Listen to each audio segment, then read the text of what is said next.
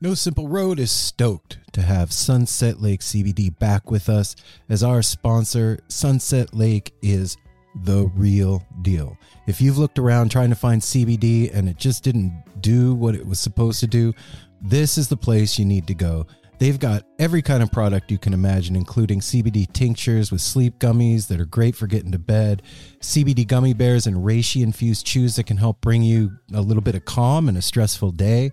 They've got salve. They've got smokable hemp flower that's great for folks like me that don't want to get stoned and paranoid but want to have the benefits of cannabis. Well, now you got it.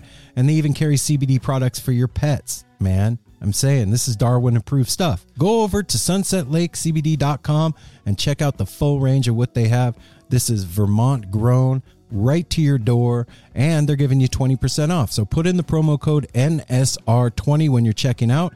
You're going to get 20% off your whole order. And I know you're going to love it. They even have subscription options open for you, so you don't forget to get your medicine. Go check out Sunset Lake CBD, everybody.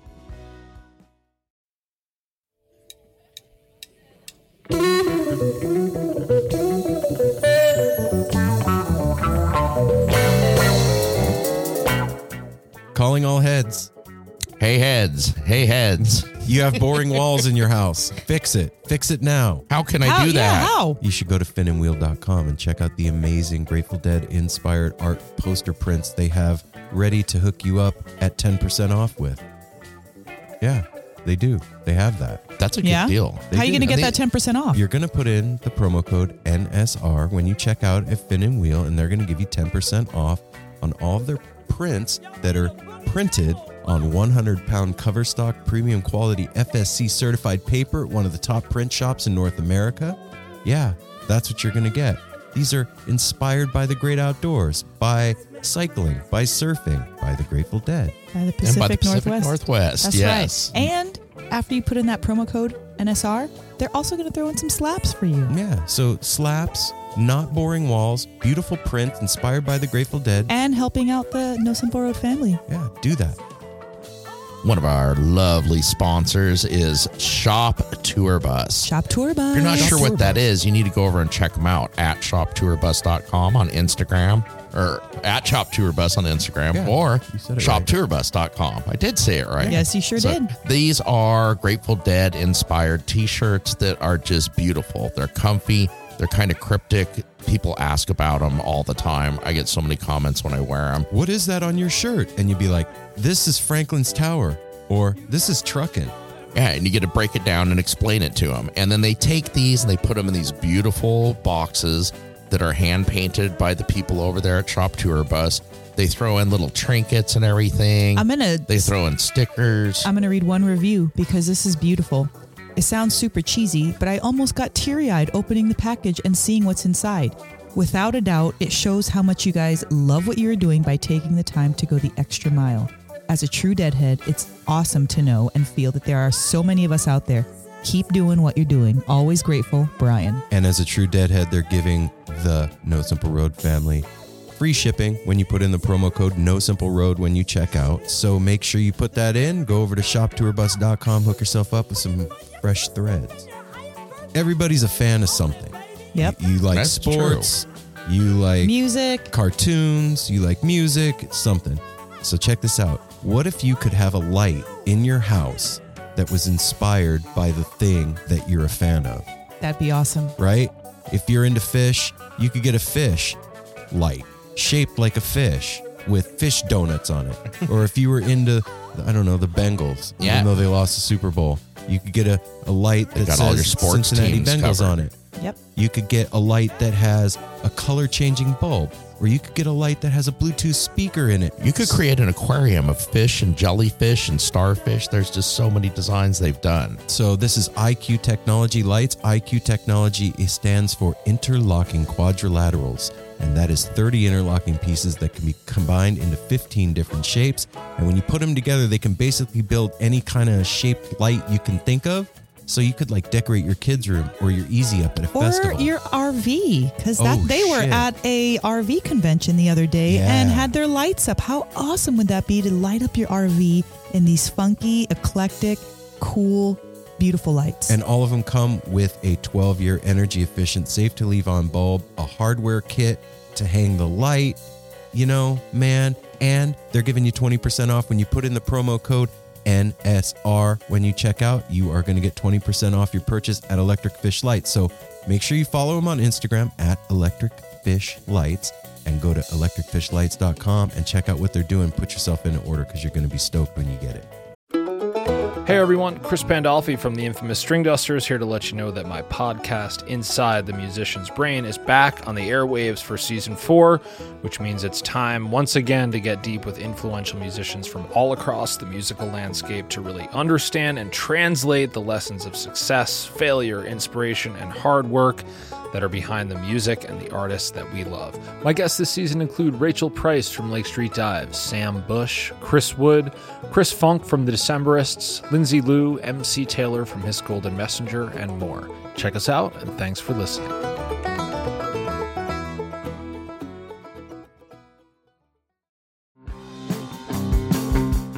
We're so excited to tell you a bit about today's sponsor, Music Masters Collective.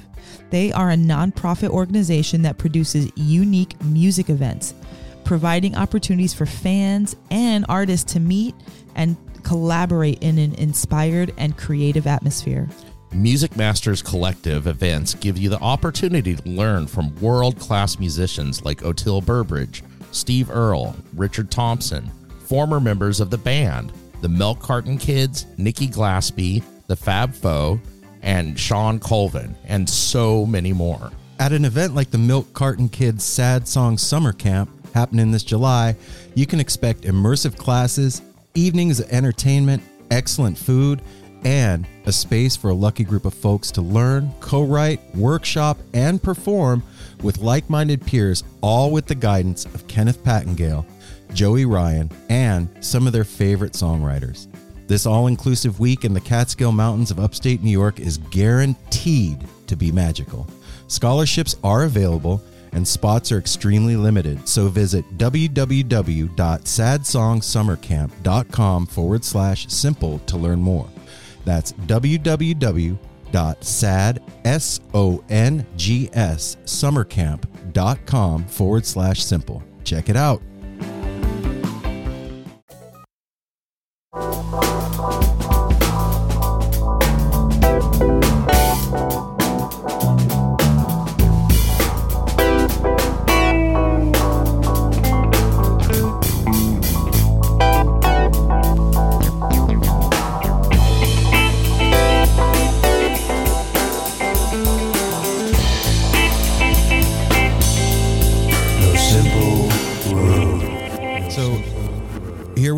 Hey now, No Simple Road family, we're back with another fun-filled episode with Aaron and Mel and Apple and whoever you were that called in a couple of weeks ago and said, "Hey man, what about the fucking Spunj episode, man? We should play it. We should really play it for this. Okay, yeah. There was a tepid line call in, so Absolutely. Here we'll do it right now. Yeah, we'll let the tepid line do its thing.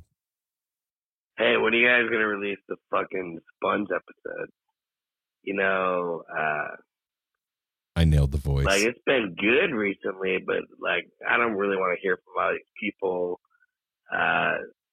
washed up. Like, Karina, she's not washed up. She's fucking new, up and coming. But she said, too many times. If someone did, kind of, it'd be fucking rough for the episode. So let's do that fucking Spunj. Met you guys in fucking Eugene, which was cool to meet you guys.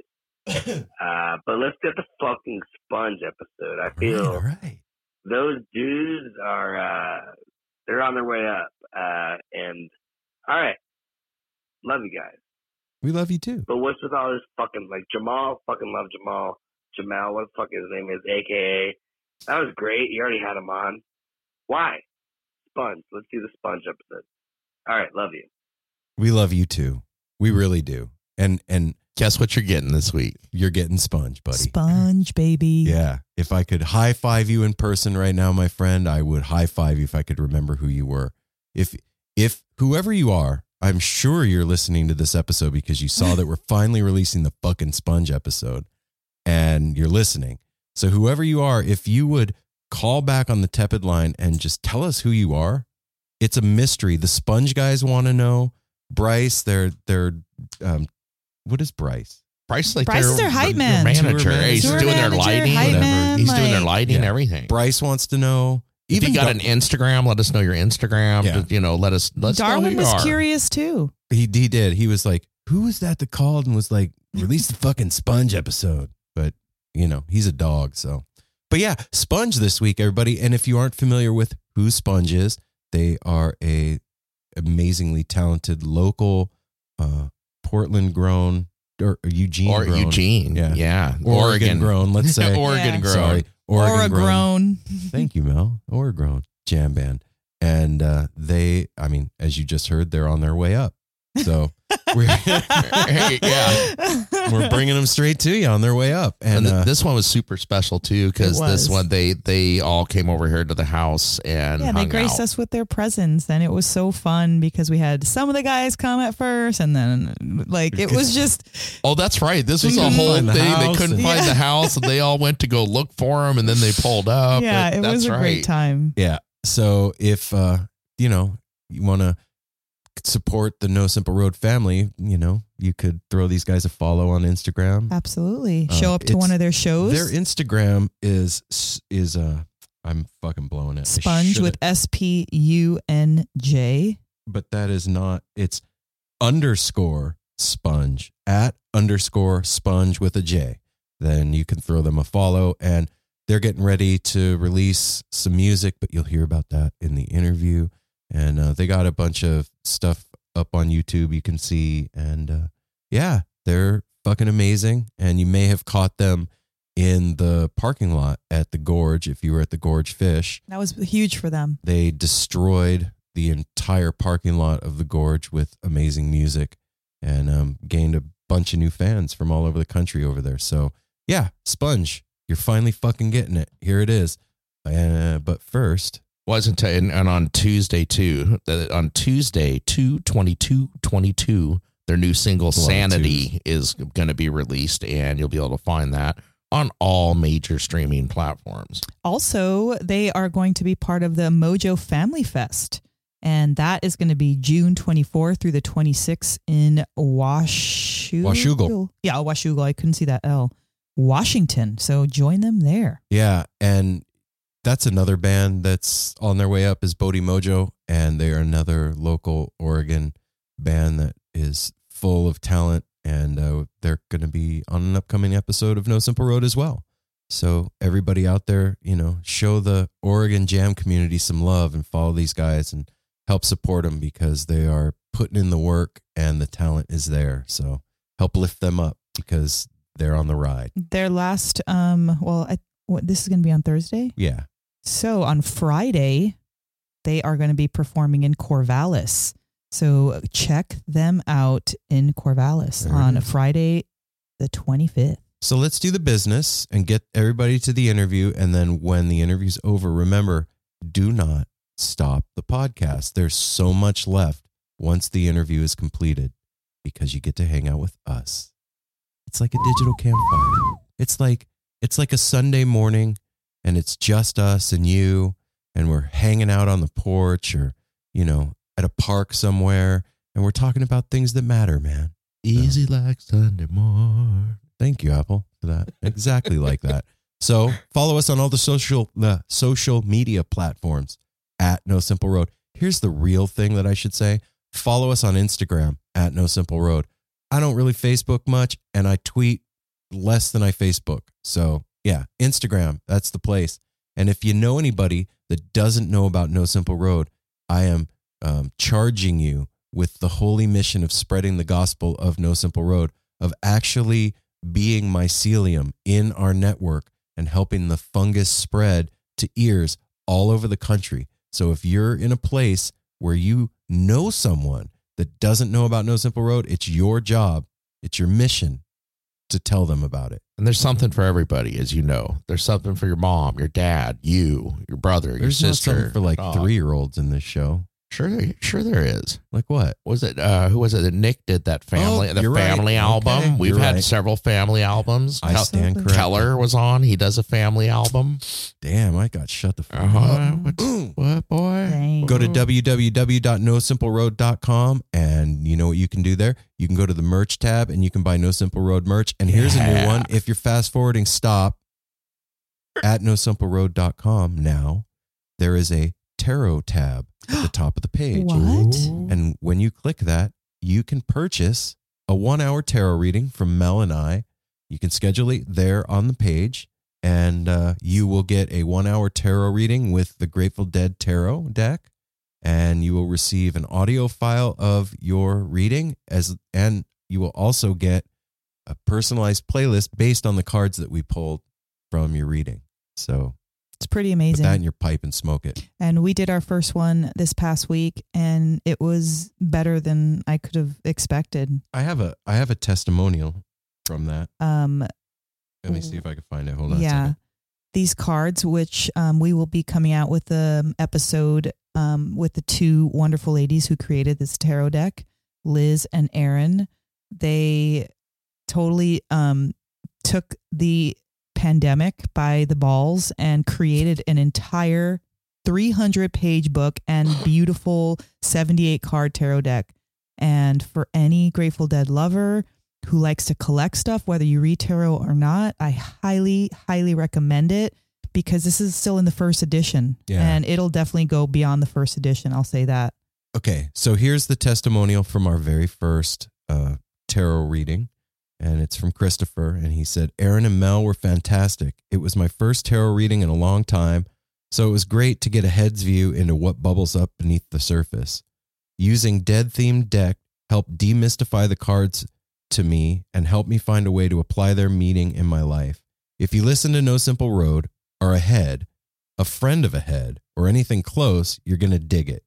Mel and Erin do a great job of explaining a card's role when it's pulled and really take time with you to appreciate the beauty in a way it all unfolds.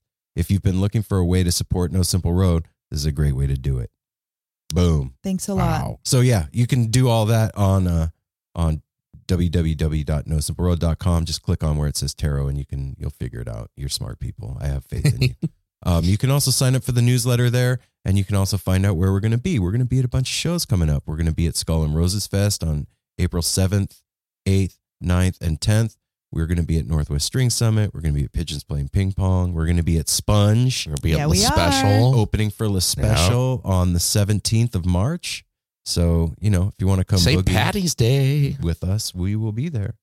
So everybody, also patreon.com/No Simple Road. If you are so inclined, that is how we pay the bills around here, or one of the ways now. We also pay the bills with tarot readings. But, Yes, we do. Patreon is our Merch. bread and butter. And Basically, there's so many ways to support us. If But- you like what we're doing, head on over to Patreon, like Aaron's saying, and $1 a month, $5 a month, $20 a month, sign up. And Million? you'll feel so good every month when it comes out of your check, knowing that you have supported something that you love. there it is. I'm not going to even add on to that. And what did we forget? The We got tepid the tepid line. 971-808-1524. And we do have one call on the tepid line that we have not played. And that is right here. Hey, Mel, Apple, and Aaron. This is Sarah, previously from San Francisco, but brand new to the Grass Valley area. Just wanted to call and give a shout out. Say thank you guys so much for doing what you're doing. I know someone previously described you guys as a warm blanket in really tough times, and you guys have been just that for me the past, 2 years.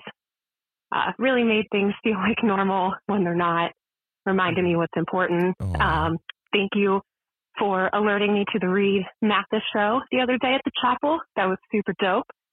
And I love you guys so much. We love you And too. I will also be at the Pigeon Show near Tahoe, so I would love to meet up. Thank you for the invitation that I never get. Can't wait to meet you guys someday. Thank you again for what you're doing. Aw. Oh my gosh. thank you, Sarah. I didn't hear that before. That's freaking sweet and beautiful and amazing. Super cool, right?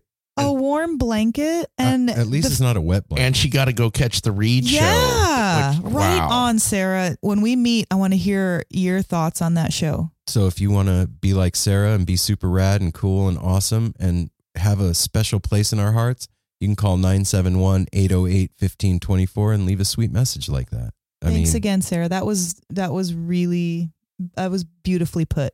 It doesn't have to be a sweet message. I mean, you heard the other message. Yeah. That was, when's the fucking we like Spunj all episode kinds of coming? Sweet stuff. in its way. Yeah. He really wants to hear He Spunj. told us he loved us, and I'm down. He was a big fan. Okay, that was it.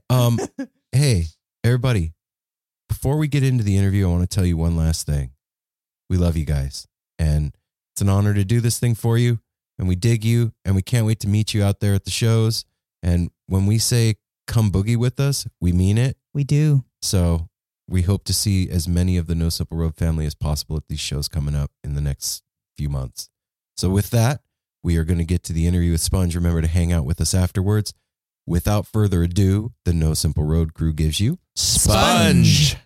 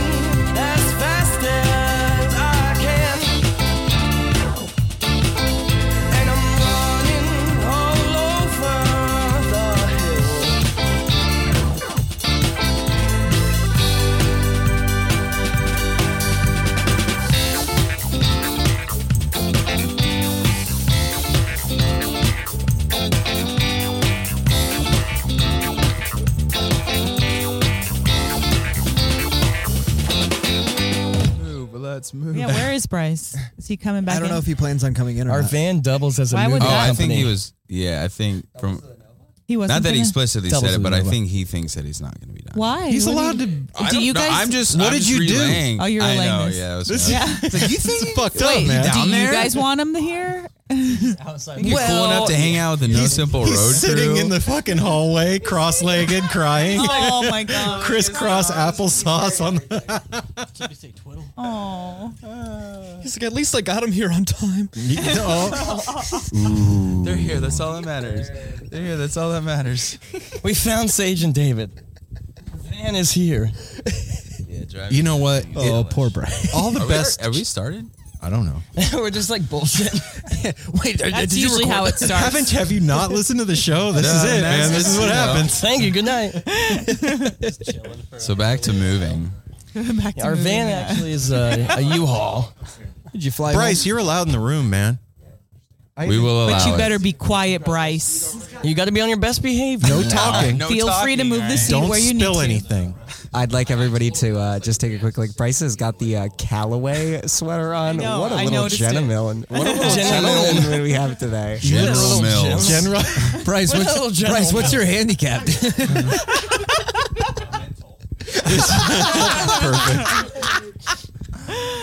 What's up, you guys? You made it. Hey, we're here. Hey, Yeah, yes. thanks for having us. Yeah. Far out. Stoked Okay, to be here. I'm Aaron. Hi, Aaron. Hey, Aaron. That's Mel. What's up, Mel? What's up? I'm David. I am Josh. I'm Sage. I'm Chase. And I'm Dan. And I'm Apple. All right, we all know each other now. Yeah. Now go around the room and repeat. And we got everything. Bryce is over there. Bryce is in the corner. Bryce is the quiet band Bryce is manager sitting sitting, in the corner. over. Bryce, if you have anything to say, just let me know and I'll swing my mic over for you. Okay. Right. So, hi guys. This is for everybody out there. This is Spunj, and it's been a long time coming. You guys, this is What's with the spelling, guys? Oh, That's just a total rip off of Fish, you know, just being young and just like, oh Young man, and cute. they're the coolest, so I want to do that. silly you know? spelling for an Okay. ordinary word. All right. Well, and the word spun, like, I think, you know. That wasn't added, honestly. That was just like, oh, just makes it sweet. better, Like that is also there, but it was really, I just thought it was, you know, it just kind of rolled off the tongue. It was visually pleasing to see. Yeah. it is visually pleasing. It is. I like the P and the J together. When you look at it. We're talking When about it's- consonants now. I thought we were talking sandwiches. So, are you? I know that some of you live in Seattle, right? Yeah, I do. Myself and Chase. Yes, I do live in Seattle. And so our keyboardist and our sound tech, Chase and Dan, they live in Seattle, and then the three of us, the rest of the band lives in Eugene. So when people ask, "Where is Spunj from?" We say Eugene. Well, we've been saying Eugene, but now kind of is like From all over. for multiple purposes, we try now to just say P and W so that we kind of sound bigger than one Hell bigger yeah. city, and we kind of like to other people outside of the area, it makes us, you know, seem kind of larger than life. But Gives us yeah, room to grow and too into. with Bryce being, you know, who's also like essential part of the crew. He's in Portland, so it's like we kind of have members, you know, spread out to where it kind of feels we're not just based in, you know, Eugene. We're not It's just based in true. Seattle. You are We're not Pacific based in Portland. Northwest. It's definitely like a blessing and a curse, though. You know, like it allows us a lot more territory, a lot more ground to cover for sure. But it doesn't allow us the privilege or the comfort to be able to kind of live with each other and write songs and kind of have that creative collaborative process all the time, kind of 24/7. It's something that we have to schedule out and kind of have regimented. So that part can get frustrating, especially for me, because I mean these guys, you know, they all live together in Eugene, so it's like Yeah. Some would say we're cities apart. But I mean, we find a way to make it work. So far, it's Yeah. actually worked out really, really well. And Would yeah, you so be willing to move? oh, absolutely, Okay. yeah. Eventually, I do plan on doing that. I'm locked in my lease right now for the next year and a half or so Okay. in Seattle. But I think we're trying to figure out some sort of solution to that issue in the Back future. to moving. Yeah. Yeah, I know. Moving is a hot topic. Eugene's kind of the place to be, though. Like me and Dan, we road trip down honestly a weekly basis at this point, and it's kind of one of those things that like, we've kind of learned to hate Seattle's traffic and everything. It's always a Eugene's treat. tight. But I'll say on the flip, it's been really fun for us to kind of leave the smaller town of Eugene, get to hang out in the big city, and like, you know, so it's like without having to pay the like living fees of it. So it's like we've been kind of, you know, we've been able to go see these shows. Well, and it helps us interlock with new bands that we wouldn't really get to, you know, intermingle with as much, you know. So now it's like when we're spending, you know, a weekend or like 5 days up in Seattle, on the off time, we get to go check out, you know, Swindler or, you know, Ari Joshua, like he we just went and saw. Eugene really does have a popping live music scene. There's music going on multiple nights a week, but being able to go hang out in Seattle and Portland, we're getting to experience and like hang out with an audience that's like going to a Blazers game or like catching the Seahawks play. And so then they're just going to go out for a beverage and get exposed to Spunj. And it's also cool to have those diehard fans back in Eugene. Yeah, Eugene, I mean, even for me and Chase, I mean, I'll speak for the both of us, but it's gotten to the point where like I pull off that exit and I'm like, yeah, I'm home now. Like, yeah, it's like, that's cool. It's like, That's so sweet. Well, Eugene has a feel like when we went to like when you guys played after the Fish shows and you just dropped in the middle of Kesey Square. While we were blown, I was like the skeptic in me was like, oh, this is getting shut down right away. You can't do this shit. I had this the isn't gonna emoji heart happen. eyes. I felt the same. I was worried we were going to. I mean, we did. And they let us go, but Bryce they Smith until talked us. 2:30. But that was all the Bryce. cops let us go until 2:30. That was all Bryce. in the public, you know, like a public square, you know. Yeah, It's of just course. amazing. Apparently, we were the longest or the latest show in Kesey Square. Apparently, that we were the latest to go. So just Like, to for that put long, it into perspective, to busking-wise. Kesey Square, you can rent out that space from the city, and you can have live music events with a permit until 1 a.m. That's it. And we you did cannot none go of past that. 1 a.m. We did not have a permit. We went to like 2:45 in the morning. No And it was permit popping. generator. That scene over there was fucking popping That too. felt really, awesome. really Those good. were really, really rocking fun too. Yeah, shows. that was I had awesome. a blast. Yeah. So do you think that having members of the band in a couple of different cities hurts you in not being able to cultivate a home audience, or do you think it helps you because it spreads you out and you can do that in more than one place? It definitely helps. I think we're spread out, and we still have a really good fan base in Eugene. You know. Yeah. Well, so you have to understand, this hasn't always been the case. So Dan and Chase are like very new to the Spunj reality. Okay. So I think that kind of needs to be explained for everything else to kind of make sense. All right. Totally. So we were fully in 100% just a Eugene band. All of the members, you know, we were all living in the same house. So we've actually done both. All four of us were living in the same house. We were literally like, you know, all three of us were working the same job. We'd all go to work, come back, rehearse, da-da-da-da-da. And so that's what helped create the Eugene scene. And then kind of what happened is funny. It was the Fish at the Gorge shows this most recent year when we went and we played the Shakedown in the campgrounds, and Chase and Dan came out. And at this point Dan was not in the band. But we had played with his other band, Moose Almighty. So we were friends. We had, you know, made that connection. They both agreed to come out and run sound for us at the Gorge, and we just super hit it off. And I think we just really clicked as like friends. And we also saw how good of a musician Dan was. There's a lot of Like he potential. was just he would just noodle in and chime in, and like, you know, before the Fish shows, we would all just be noodling, and it was just like, oh man, like Very similar visions as well. yeah. Like, What do you mean by that? When you say similar visions, what do you mean? Like just we all wanted the same thing, and then meeting Dan, it was like, oh well, this guy's like totally on the same plane of like, you know, just like trying to kind of like gear like where we want to head with the band, and also just like, you know, how we want to play the live. Like once we started jamming with Dan, it was like, oh, okay, yeah, like we share a lot of the same ideas. How did it feel for you, Dan? It felt very organic. It was a steady climb, kind of building up. Like I remember Josh and I, we spent the weekend together. Sage, Josh, and I spent the weekend together at Mojo Family Fest with our friends from Bodie Mojo. Jack McGrain has a beautiful place up in Shout out, Jack. Washougal. Yeah, shout out to Jack, the homies. up in Washougal, and he threw this awesome festival in September this year. And It was over my birthday. Yeah, it was Sage's actually. birthday. It was weekend. so wow. much fun. So Right much on. fun. So yeah, it was a lot of fun, and Josh and I were just kind of, there's a little tiny, like, it's like a double wide trailer home, like just on the property. And Jack let like a couple of the homies and like the VIPs like of the festival like into the house just to like take a shower and like go to the bathroom and like hang out in the kitchen. Me and Josh were in the kitchen probably talking till like 6-7 in the morning one day. Oh my God. And just like and like we were just so excited. We were talking about like jams and like just music and like gear and tone and everything like that for like a many hours, and like it just kind of clicked. Like I gotta play music with these guys. Yeah, no, yeah. And it wasn't like 2 weeks later that I was just like heading down to Eugene to join the band. Are you in both Wow. bands now? Or So I still play in Moose Almighty in Seattle, and so our drummer Kevin and we run a studio out of Seattle, Mandarax Studios. That's where we just recorded the EP. In Seattle, we just finished that up yesterday.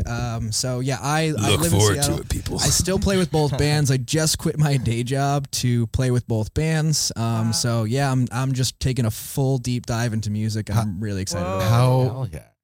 How does that feel? Yeah, how does that Dan? feel, man? It's a great feeling. So I used to work in assisted living. I worked there for 4 years. So Chase and I, that's where Chase, we met. all right. So we worked in assisted living throughout the whole COVID pandemic. Whoa. shit. So like people were guys. locked in their room. Like it was, Oh. I had to serve breakfast. Like I had to get there and like serve breakfast every single morning, like door to door, like serve hot trays to people, like full, like in like a gown, like shield, mask, gloves, like everything. Like it was brutal. It was terrible. So after like doing that for a year and a half, I was so burnt out that I was like, if I could just play music and just play music, like that's the life. And I think a lot of people during the pandemic came to terms with the fact that like they don't want to work 9 to 5s. Like nobody wants to do a 9 to 5. Yeah. And like and just No. seeing how little of a safety net there is for so many industries, it's like fuck it. Like there's really not much. Like play music. Yeah. Like there's we don't have a lot Yes. of time left. Let's Well, just play yes. music. Like who cares? If you Why think not? about it too, man, unless you're like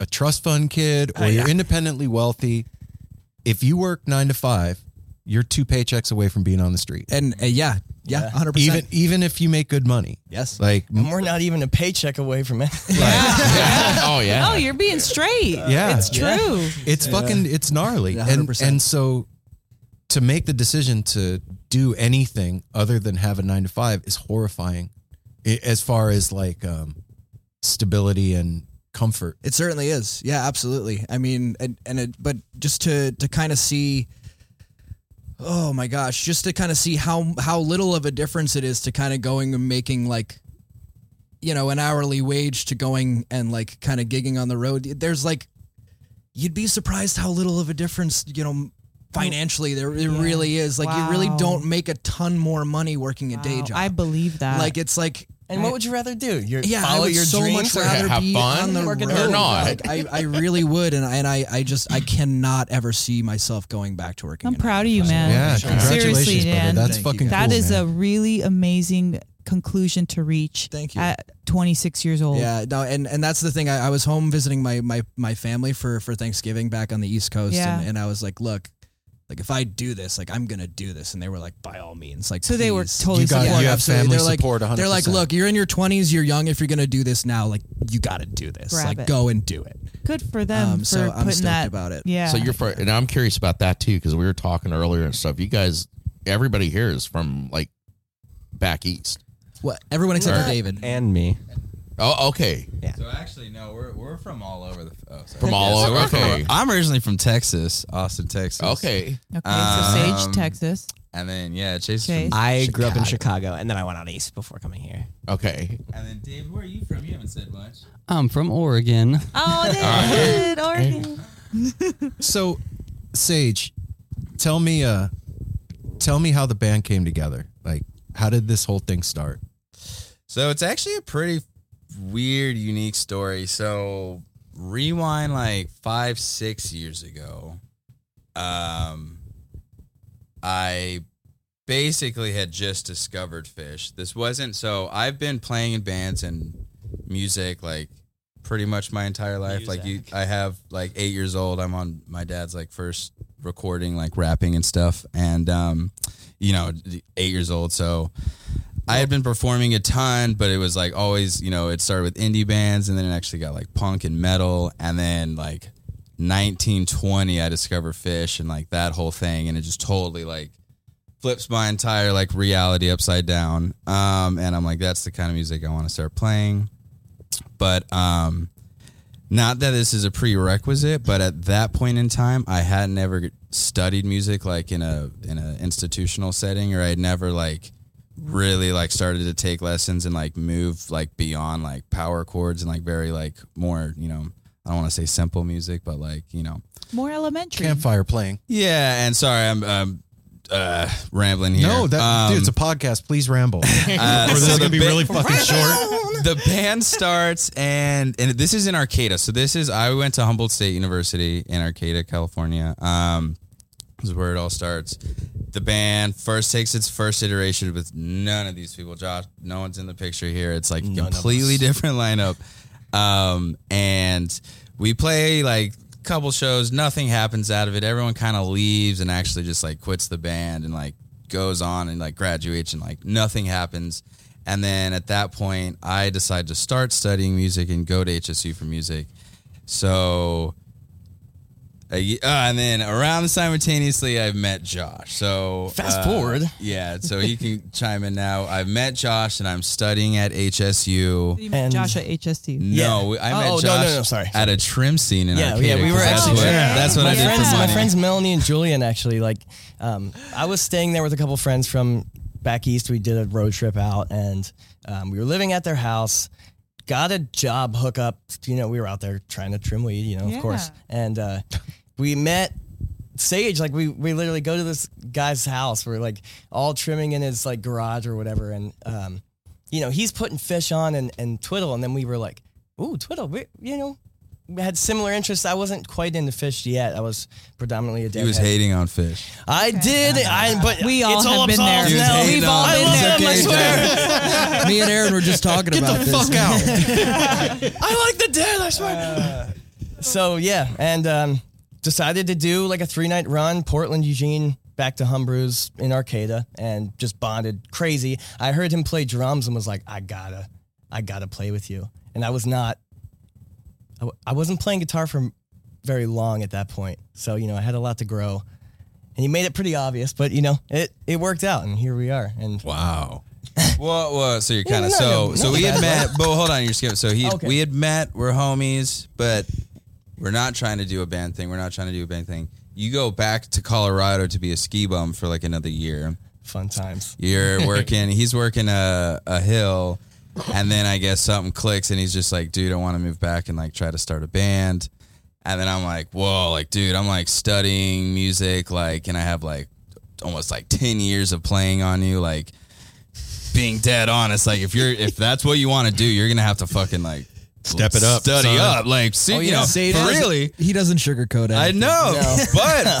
but dude, I mean, Josh, he was like, all right, you busted know, my I'll ass. do it. He did. I would like go to school, learn stuff, and then I would basically come home and try to either catch him up to where I was or try to just start giving him lessons. And then like a couple months in, yeah, we like played our first gig with a 50% different lineup. We've kind of had a lot of different members come and go, but yeah, I had the first show, kind of did a whole thing for like 6 months in Arcata and had these great shows, but we're like, dude, like there's no way we're going to take on the world if we're like in Arcata. Like Arcata's just too small. And so we were like, we have to move.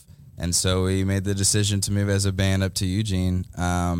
And a couple members later, here we are. Wow. So Nuts. yeah. So how did you end up with David. the band? Oh, so I actually met these guys at this, like, I was hanging out with this other band that I actually still play in. It's like a heavy psych rock band called Creek Preep Jenga. But we were, it was like the 4th of July, and we were just going out camping and invited some friends, and we were like, oh, hey, we should find another band and just invite them out to play. And so it ended up being Spunj, like with the previous bass player. And so they came out, and I was actually like on acid, and I was like listening to them play, and I met Sage's girlfriend Kara first, and I was like, hey, do you think they'd get mad if they asked if I can like jam with them for a second? And she was like, maybe, but like you should do it anyway. So I like put my horn together. Shit. I just put my saxophone together, and I kind of just like walked up and like looked at them and I was like, just stared at them for a second. Saucer-eyed, bug-eyed stare. Just stared at them for a second. They're finally like, okay. And I think I played on a song that was called Love Me, and just took a saxophone solo, and I was like, damn, these guys are really fun to play with. These guys are really good. And it wasn't for a few months, so I kind of became friends with them. And then a few months later, they were looking for a bass player, and I was like, hey, I also play bass. Like, can I hang out with you guys, play some music? You just wanted to play with them. Yeah, I was like, these guys are cool dudes. Like, they play really good music. Right I would on. love to play with them, you know? So you mentioned like being into punk rock and stuff, Sage, and going to your first Fish show. What was your first Fish show? It was the first night of the Baker's Dozen. The first 3 nights were my first 3 shows. Okay. Yeah. All right. So in 10 words or less, no, I'm just kidding. Oh man, I mean, so like I feel like I can like so the first Too many besides words, too many Fish, words. I think there's like 2 other experiences where I remember just completely having my like reality blown, you know, just like, oh, I didn't even know that this like existed on the planet Earth. Like how have I not known? And it was the first time I went to a punk show and I saw a Black Flag, and it was the first time I saw an audience participate with the music. It wasn't there to stand and watch, you know, like, and I had seen so many bands at festivals and indies, you know, stuff, and like, you know, but it was always to just kind of observe them play the music live, you know, which is so funny to think now. It's like you go to see the show just live, for the studio album, but live. And so, yeah, it was like Black Flag, seeing people mosh and people seeing like throwing each other around and jumping off the stage. And it was like, whoa, like these people are here to do more than like observe, like they're half of the show, like, you know. And then so it was that, and then, you know, yeah, Fish, where it's like just like people, yeah, like, I mean, it's exactly like you can't even describe it. You really can't. It's participatory. Well, I It's a think whole nother level. I think what the difference is, because I never thought about it like that, what you just said, but I think what the difference is, it takes the participation to another level. What you're talking about with Black Flag is a physical participation with the music. Right. Fish is physical and mental participation with the music. Totally. Because Yeah. It's like even a step further. It's a psychic connection. Almost spiritual. Yeah, that's happening. Definitely. Yeah. Definitely. I never had heard it put like that, and Definitely. I always thought definitely. like definitely. Definitely. I always thought my first Dead experience was so transformative, and I mean that's what this show had started out as, like me trying to figure out what the fuck happened 30 years later. Could someone explain? Yeah, can somebody please break it down? But like that makes a lot of sense, man. And if you're not expecting that to happen, and I guess how could you expect that to happen? Yeah, you if can't. you don't know. You can. Even if someone tells you. Even if someone, like, I can, you know, bring someone to their first Fish show and be like, dude, it's going to be so sick. It's going to be amazing. But, like, it's not until they feel that roar and they hear the light show or whatever it is that, like, you know, and that's, I don't know about y'all, but that's always been the cool thing, is the one thing that the person that really stands out to, like, a first timer, you know? Whether it be like, oh, dude, the lights. It was the lights for me. Like, man, those lights. Or it was like, oh, it was that one song. Like, when they went to the. So what was your one thing?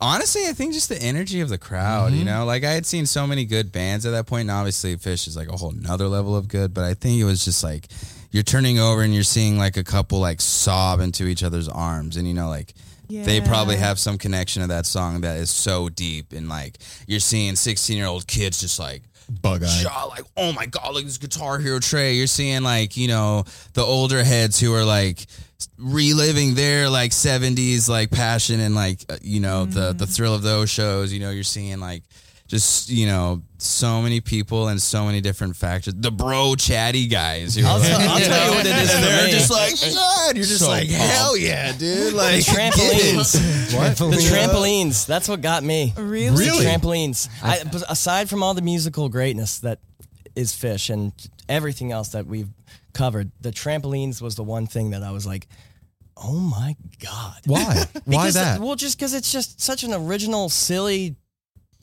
awesome, amazing having so much thing. fun. They're just bouncing on trampolines while playing their instruments. And it was just, I obsessed with Fish since I moved out to, live with Sage, and the Spunj, whole germ was, taking over us, I guess. Well, me too, I guess. But They call it the fever. yeah.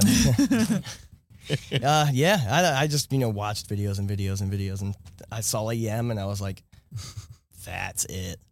Okay. Like, I remember actually That's specifically going to Sage and being like, they are the greatest band of all Dude, time. it's funny that you say that. It wasn't the trampolines for me, but it was Yem for me. That was that was actually the first Fish song I ever heard, and I like still remember like being in the chair, hearing and just being like, dude, wait, this is like a classical music in a band. I was Great like, what Scott. I think literally like, what in the hell? I turned to Like, Apple. what I go, the we hell? just saw every style of music in one song. Oh, yeah. Oh, it's huge. It's a big song. Yeah. And It's fantastic. And like you said, they're fucking jumping on trampolines, and Trey's playing Mike's bass from behind, and like the whole thing that happens. It's just it's One nuts. and to hear the whole crowd singing every song and everything. We're just like, that what too, the fuck? that too. And like you said, the bros, like everything that's going on. Like it's like there's so many, not cliques, but so many different people all involved in it. And like we didn't like it till we finally saw them live. I thought the lyrics were silly. It seemed like an inside joke that I didn't get almost. That was the same for me too. Didn't like Trey's voice. Didn't care for his voice a whole lot. I like his voice. I know. These are things that, and then it's like I went and saw him live, and it was like, oh shit, we've been missing out on 30-something years of music, and we're still playing catch up. It's funny Yeah, that you bring. Sorry, David. Go Oh, ahead. sorry. Yeah, I was like, that was what got me was I hadn't been super into Fish, so I could check their music out and stuff. So my first show was actually the Gorges. Like I went to the Gorge. That was my first Fish show. So and that was played a a few lot. of you was your first. Okay. It was incredible. I was not prepared for like walking over the hill. It's my first time at the Gorge too. So just like walking over the hill and seeing all of those people and how big the stage was, I was like, oh, How fuck. high were you? Pretty high. So, Pretty high. I was fairly high. That was I was Dave- high the first night and then sober the other two nights so that we could play the second nights show. we took it easy. But yeah, it was crazy. I was just the beauty of the landscape and seeing like just how huge that stage was, and just getting to like get so close to the stage because we waited in line for like, I don't know, like 4 or 5 hours, maybe 6 hours before for the wristband. first So we night got we like did. Oh my way down on the floor on the first show.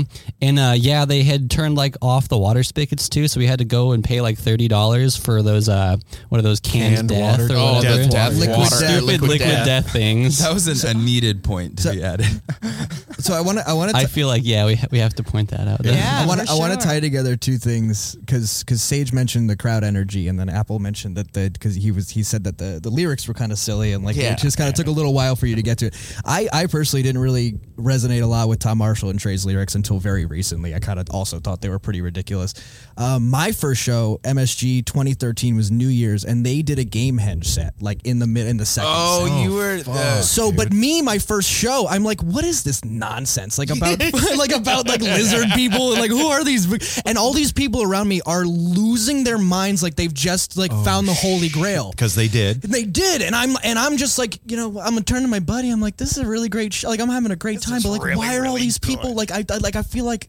You're not in on the joke. No, and I'm like, I feel like I'm at like a cult like thing, and like I haven't gotten the initiation. Yeah, you haven't yet, know drank what I the mean? Kool-Aid yet. Exactly, and I'm like, what's happening? And now all these years later, I'm like, if I had seen that set now, I would have lost my mind. But like, just you watch like all these like grown men, like 40-something years old, just like hearing these dudes sing about lizards, and they're like, "Ugh," just like losing their minds, and I'm like, what's happening? Like I took a bunch of L that night, and I was like, this is the strangest experience of my life, but like.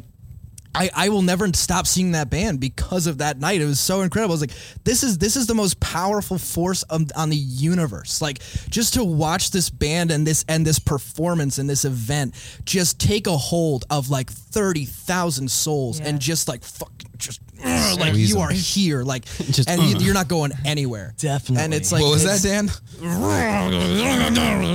Okay, good. Well, now you realize now it's like, oh man, I was at one of those shows that everybody talks about forever. Dude, yeah, and now I can drop that on people, and they're like, Whoa. I knew exactly you what were show he was there? talking about. I did I was too. like, oh. Yeah. So you just brought up something. You talk about like that thing that takes over the crowd, right? So back in the day, like Bryce was telling you, I went to those Omni shows and like there was let me back up. okay, I'm gonna get this is a long explanation to get to something. Settle in, Stick kids. with me. Thank you.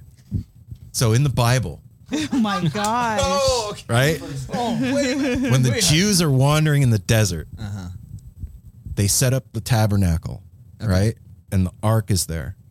And when they set everything up just right, the Spirit of God comes to the tent and like gives them their shit. okay, Right? okay, Following where I'm at. absolutely, Okay. yeah.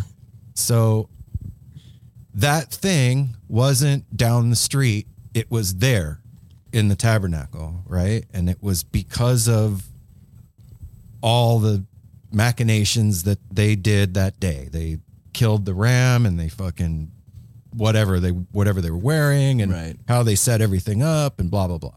They opened with chalk dust. Yeah, they smoked the heady crystal. You know. Exactly my point. So check it out. So that spirit is it's local. You know what I'm saying? Absolutely.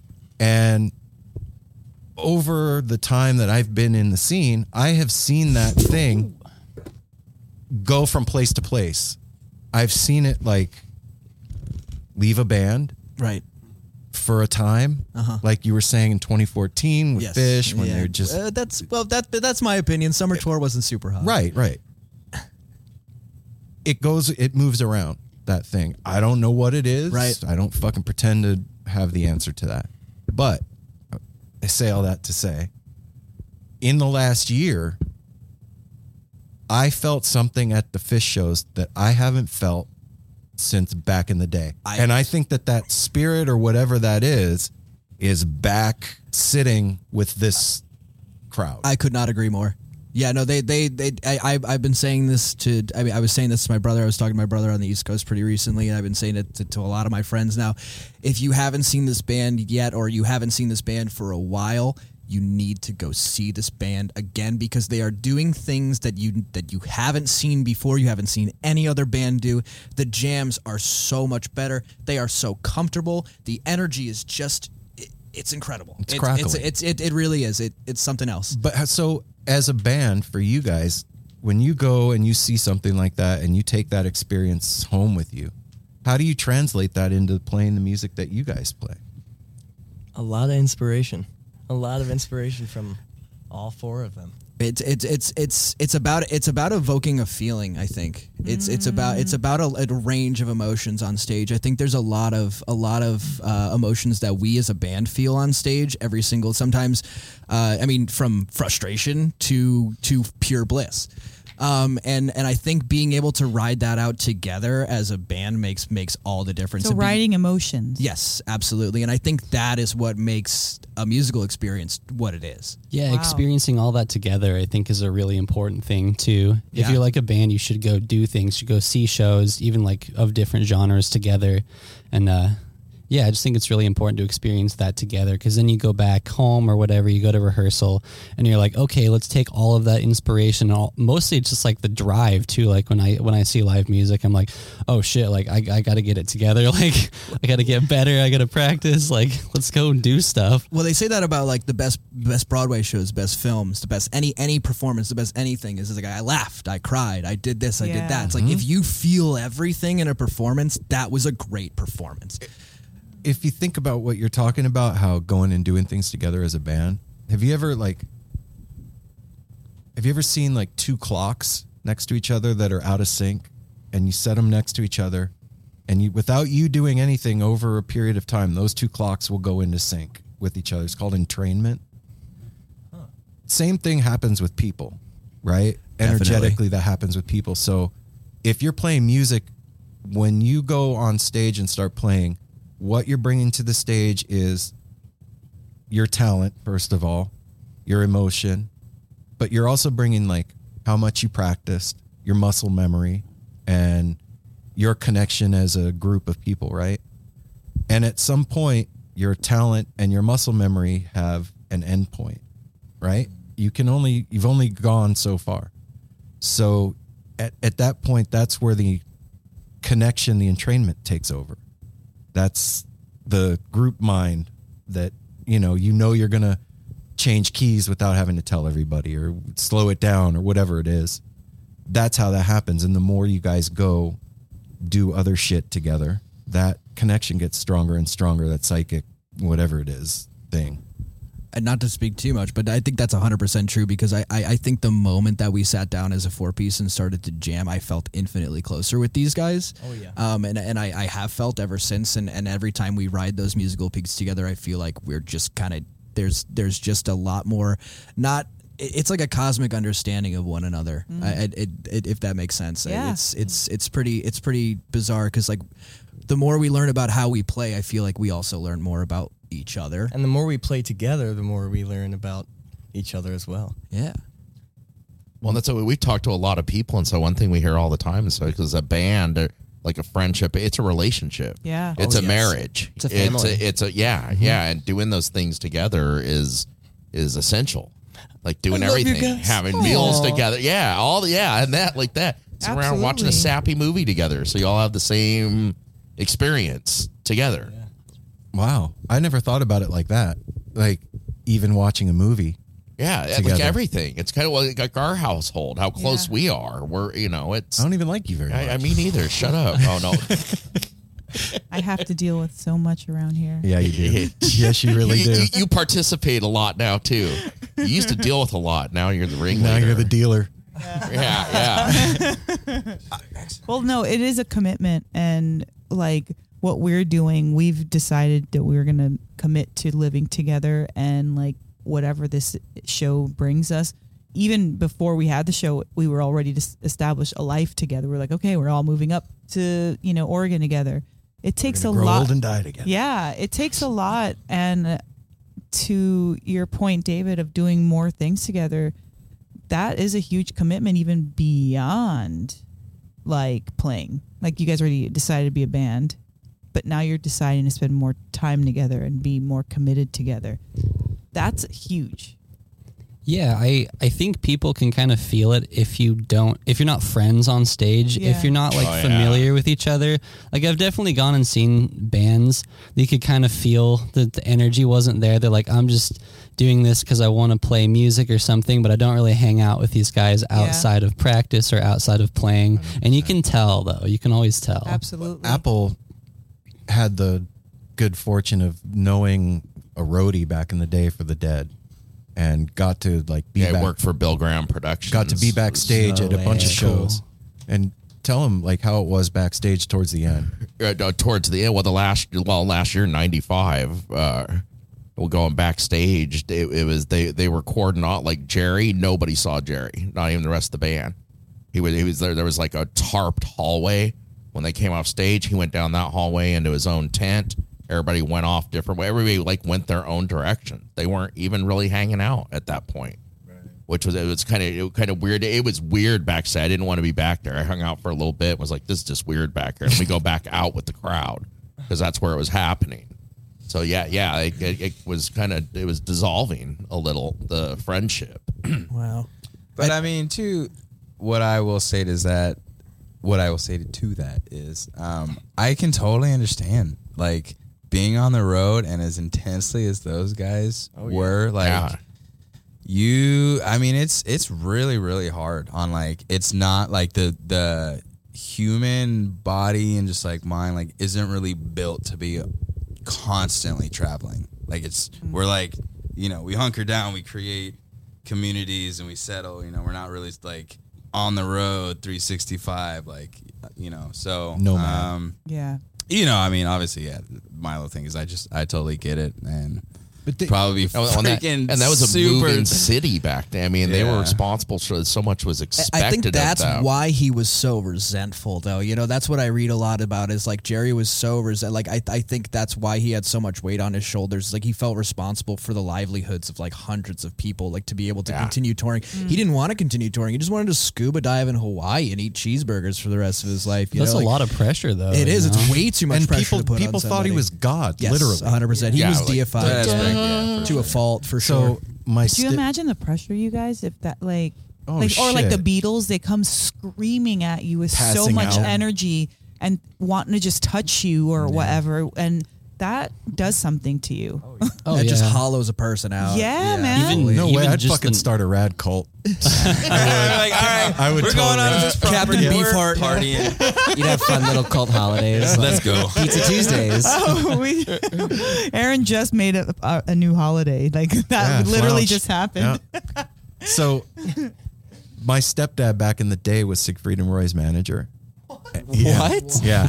And I've got pictures of him backstage at those 95 shows with Jerry. And they were talking about the Dead doing a residency in Vegas. Jerry wanted to get off the road and they were going to do a residency in Vegas and just stop touring and just play there year round. And that's where it was headed. And it never materialized because Jerry split. Oh man. Wow. See, I struggle with whether or not that would have been better. What would it have been? Well, so I worked at assisted living, like I said, so I know a lot about Elvis. I talked a lot about Elvis for a really long time. Elvis was one of those Vegas residency guys. Right. That dude Yes. played 2 or 3 shows a day. Right. Every single day. He was playing about 1,000 shows a year. That man did not leave the 56th floor of the MGM Hotel. Yep. He stayed there the whole time. He could not leave. That's a sentence I wouldn't wish upon my worst enemy. I can't imagine and I know the Dead probably wouldn't play that many shows, of course not. But that just seems awful. Yeah, that is. That awful. sounds Does not sound. Yeah, you're now So Kane. Vegas, It's really? That's where your residency is? Yeah, in the desert too. Like, Like, not somewhere You're cooler. in prison. Double bill, Vegas? Grateful Dead carrot It's top. just fun being on the road. Being on the road is like, honestly, aside from playing the shows and being with all these guys and stuff, I really love being on the road. You do? What Yeah. about being on the road is it that you dig? I mean, honestly, just like the freedom of like being able to just drive wherever and go to the next place and have this like always event where you're just like always like kind of looking forward to, the next thing. And it's like, it started when I, left the East Coast and drove out West, and it was like, wow, this is cool. Like you can just see, one night you're here, the next night you're there. Like I can only imagine how, much more fun it's going to be really breaking out of the P&W. Well, there's a great unknown to traveling too. Even going on vacation, we've always loved. I've loved going on trips with them since they've been married. Me and Aaron have always been road to jump on the road. We'd be partying, like 18 years old, just party like let's go to Hollywood. Yeah. Jump in the car and take off. The great unknown, just hitting the road, and you don't know what's going to happen. It's something next. really exciting What about you're that. going to It's see while you're on the exhausting, road, yet fun. who you're going to Yeah. meet. Well, and I think what's made this last few, I mean, especially since I've been with the band, that the last few months on the road have been so much fun because you go to these places that you wouldn't expect, like Bend, Oregon or Grants Pass, and just these people show up with this energy that you would not believe, and like these crowds just in the middle of nowhere in Oregon are just so fantastic, and they really bring the love, and I think that's what makes being on the road just all worthwhile. It's like because I mean It's not always like it's that. not always like we put a lot of hard work in to get there. yeah, exactly. definitely. And that's the thing is like I said, it's all glory for me because I've been with the band for 2 months and I can imagine. I've also been on the road. I played a gig in Olympia with my other band in Moose Almighty. We played a show on a Sunday in Olympia to like literally 5 people. And then like by the end of the show, like there was like just like a couple left because we played 2 sets. They were like, play another set. We were like, for you two, like really? You gotta do it for him. Carl, go home. You gotta do it for So those we two did. people. We were like, Dan. whatever, man. Past your bedtime. So we just That's played a whole 2 new other set. potential Yeah, fans. exactly. Aaron was like, hey man, Imagine being that's those 2 analytics people though right that there. just get like a personal show. Yeah, they were They digging probably it. made their like whole week. I'd feel very right. awkward. It was super awkward. I hate being Would in you? I hate being in empty rooms for Yeah, me bands. too. Oh yeah, you feel. I feel super bad for them. I'm like, damn. Well, 'cause we know what that especially if they're a feels good like. band. Like, dude, I've seen killer bands like to empty rooms when they're like East Coast coming out West first time, and you're just like, yeah. ugh, like you guys are too good for sucks, this. yeah. Like, do y'all know Consider the Source by chance? You heard of No. them? Fire. Okay. They're insane. So good. Check them out. Consider the Source. Really, really interesting and cool music. Like some of the most like unique music from a band out there. Yeah, and they came and played at Arcada. And it was like 5 people, and they were all my friends that I had invited. And see, that and blows I was my just mind. like, I yelled, I was like, they're you guys deserve us. fantastic. Wait, I'm like, I'm so sorry, and they were like, you're fine. Like, let's Because have when fun. I grew up seeing Consider the Source at festivals on the East Coast. Like Yeah. they're at a bunch of festivals on the East Coast. Yeah, East and Coast they, are huge. and they have huge audiences. So they yeah, it was 5 people. It was like, what the fuck? So I'm sorry. what do you do if that happens to you guys? What do you do? Oh, you shred it. You play, Yeah, you just play play. like you're playing to 100 people or 1,000 people or whatever, you know. Like it's our You first blow or those, last show. You make it so that 5 years from now they're like, dude, I saw those guys in a room full of 5 people. Dude, I saw Tool You know? open for Blind Melon. Wow. In a dank, shitty bar in Vegas. Exactly. You know what I mean? With Such like a cool story. 9 people there. Really? Yeah. I love Tool. opening for Blind Melon. That's the best. That's the interesting. kicker. Opening for Blind Melon. Did James What Maynard year was Keenan that? still sit behind like a wall while he did that? No, he was right up. I was like this far from Maynard the whole show. And when the show ended, like nobody knew who they were. This is like Opiate, I think, was the one that was out. The very beginning. It's like Yeah, 92. seriously, that's And, early. And I turned to my friend Rico and I was like, those guys are going to be fucking huge one day. And he looked at me, he was like, no fucking way, they suck. He's eating those words. Yeah, he's got his foot in his mouth. But you know, man, it's not easy. There's so much music out there. There's so many bands out there. The jam scene since 2015, since Fare Thee Well happened, something energetic cracked open and the jam scene started to flow again. It was getting weird there for a little while. And 2015 happened, that show happened, and all this music started pouring out. Dead and Company. Yeah. And so how, as a band, do you distinguish yourself from the other bands that are out there besides like talent and musicianship?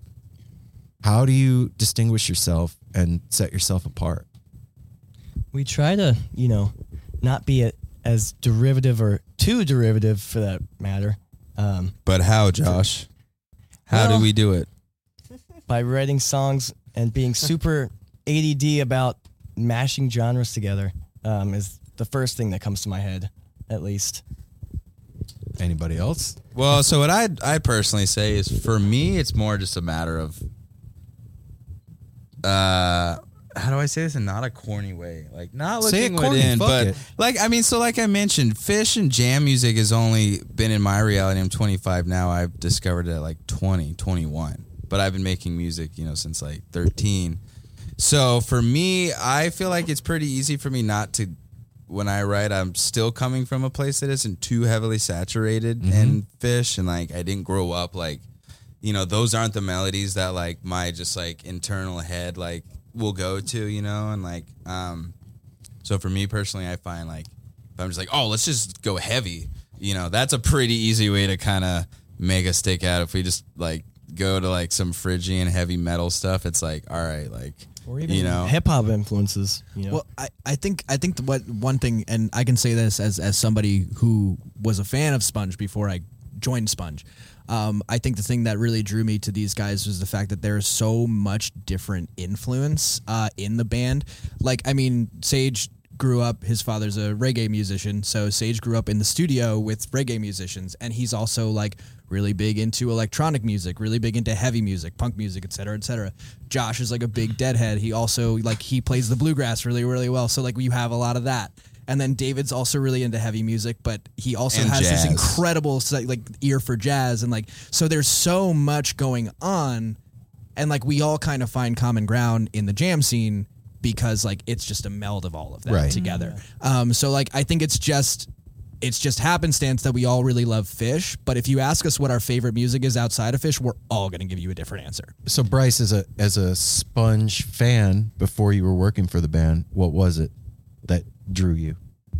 What drew me was the same aspect of like seeing a band before they were huge, and you know, scourging around Fish lot and seeing a local band and going and hanging out, and when my friends being like, yo, I'm seeing these guys play at other campsite. I was like, these guys are gonna be playing Red Rocks in a few years. And then bumping in organically to stage and getting to meet him, and once I already heard No Pulp, and then he told me, he's just like, yeah, I wrote all the pieces to that, and it has like a reggae influence, a metal influence, and it's so diverse, and it's just like a multi-layer jam sandwich. It's awesome. And so like a cosmic gumbo, like a jam witch. We joke about that backstage. So that's what, and then just, you know, from there, that's what locked it in as the as a fan manager. Fanager. I think something also should be said is whenever an idea or something comes out and it does, it's like, oh, that's just fucking shocked us with an extra note. Like I'm like, no, or we're like, no, like we can't have music that sounds like that somewhere. It's just like, dude, like then we're just gonna get pigeonholed, and because that's something. So like, you know, I think a lot of people when you're a jam band and you know you're into the scene, your go-to is just to kind of like fit into the already set narrative. You appeal to the older heads, the older Fish fans. You just get into the jam scene. You sound like this. You know, you have your goofy songs. You know, and then a 20-minute solo. Like feels like it's very like almost set in stone. Yeah, and someone like me not coming from the jam scene until so late. For example, I didn't listen to live Fish or listen to live tapes or any of that stuff until 2 years of listening to Studio Fish and then seeing them live. So to me, like the studio album is like a totally like slept on aspect of the whole like jam reality. And I, you know, like that's something where I'm like, I think we need to be trying to adhere to that more. You know, I think being younger at the point in time that we're at with all of this technology and these apps and like, you know, everything is moving so tech heavy. I think us trying to be on that tip and like not, you know, push away from it, resent it, but like how do we incorporate that and how do we get kids who only know TikTok and only know like this like mainstream reality, how can we turn them on and like try to appeal to like, you know, a totally new generation, a new set of people. And it's like, you know, because I'm like, yeah, like the people who already know the jam stuff, like they're gonna find us out as we get bigger, like that'll happen. How can we kind of like start a new fire in a new like, you know, area and turn all these younger kids on who have no idea about any, you know, there's just like no idea about this kind of music and this reality of the scene, and how can we appeal to them? I think Spunj has everything, like something for everybody though. Like I don't think there's a single song that like doesn't appeal to a major genre, because I feel like I don't know anything out there that sounds like us. Wow. Yeah. That's saying a lot, man. I mean, when you're talking about the formula, you know, I think the outlier, at least in the scene today, is Humphreys. Definitely, yeah. So, you know, you think of Humphreys and they are not your typical jam band, but they sure as fuck are a jam yeah, band. I mean, I personally love Humphreys. Yeah. Chicago rep. Actually turned Sage on to Humphreys. That's true. He turned me on to Fish, I turned him on to Humphreys, and it was Right a on. nice little give and take that's a there. fair- That's That's a a fair fair trade. trade. I was gonna say that's a good exchange right there. It's like, yeah, that's a good trade. They, I think they're a great example of a band that has done what you're talking about really fucking hugely successfully. Definitely, yeah. Yeah. I agree. And being in the Pacific Northwest, you know, okay, we moved up here from Vegas 5 years ago, and seeing shows in Vegas is a different animal. And I'm not talking about like, you know, Fish Halloween shows. I'm talking Chris Robinson Brotherhood or Further or whatever at the Brooklyn Bowl. Or when you go to a show in Vegas, typically a third of the crowd is there to see the band, and then the rest of the crowd is people that got tickets from their host, or they're staying at the hotel and they saw something was going on and it's something to do for that They night. don't know. So energy at those shows is weird Totally. in Vegas. It's a trip. moving up here from Vegas, the very first show we saw up here was Dead and Company at the Moda. And even a show that big, immediately I saw the difference. There wasn't anybody there that didn't know who Dead and Company was. They weren't just there because somebody bought them tickets. It was the family showed up. Totally. And then when we started going to smaller shows, it was really evident that was the scene here in the Pacific Northwest. And so coming from that and trying to break out into other markets, right? What do you think the challenge is for you guys? Like moving out of the Pacific Northwest into other markets like Colorado? The distance. That's it. Okay. Honestly, I mean, Dan's going to say something, but it's really tough when, like, if we want to go out to Colorado, that means we have to pay like at least $750 to $1,000 in gas, you know. Period. And that's if the van to makes like it. there and back, If you know, the van- there and back. Wow. Maybe give or take, that might be a little bit high, but yeah, because it's be two or three vehicles. Well, no. Well, I mean, this is well, theoretically, if we have the van with the trailer and hitch, So it all comes down to the money do that too. again. Yeah, but that also, you know. So if you had the money, you have. If we like, Yes. and this is stuff we are trying to figure out, but like, Donate if to we our were able to Kickstarter. have like Yeah. a little bit of a, a cushion that would be like, hey, now we can drive as far out as Colorado, do a run. We can go all the way to the East Coast, do a run, come back, and we like, even if we don't make enough money to even cover the costs, we still have enough savings that like that was okay, and that promotional run was worth it. It'll and it was work an for the next investment, one. and the next time we go Okay. out there, now we're going to be playing bigger shows. Then yeah, we definitely can. It's just a matter of having what they call it is like the anchor gig, or like, the gig that pays basically enough that you can get out there and back. And so that all those other gigs along the way are now kind of extra, or they're, that's just, more. But like worst case, there and back with only that gig, you're good. Damn. Oh, I was gonna say, I think the only other challenge is trying to figure out what the cities are to hit on the way, right? Because if we do go all the way out to Denver, I mean, that's a lot of wasted distance and time if we don't try and hit cities along the way. Yeah. And then it's like, well, Monday, Tuesday, Wednesday aren't really hot nights in any market, so we best avoid those nights until we can assure we have some guaranteed sales, et cetera, et cetera. So it logistically, it really kind of makes it difficult. And it's tough because like the hottest nights in the middle of nowhere sometimes will be the weekends, but you also sometimes want to save those nights for bigger markets. Yeah. And it's like it's all about logistics. It's all about making decisions, and sometimes coming to a common ground on those decisions is really not the easiest. So that's where a tour manager comes in. Or like who?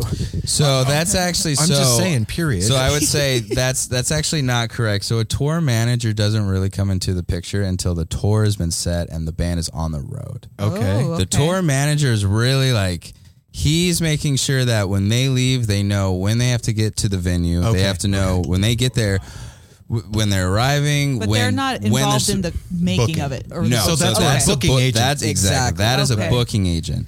And so, and that, so that's all coming into play. But then the question of like contracts and like, so do we want to commit to someone for 2 years if we don't believe that they're going to be, the best guy for the long term? And do they have the right contacts? Like I recently did a run with my dad, who's a reggae artist. So he's like, definitely in that niche.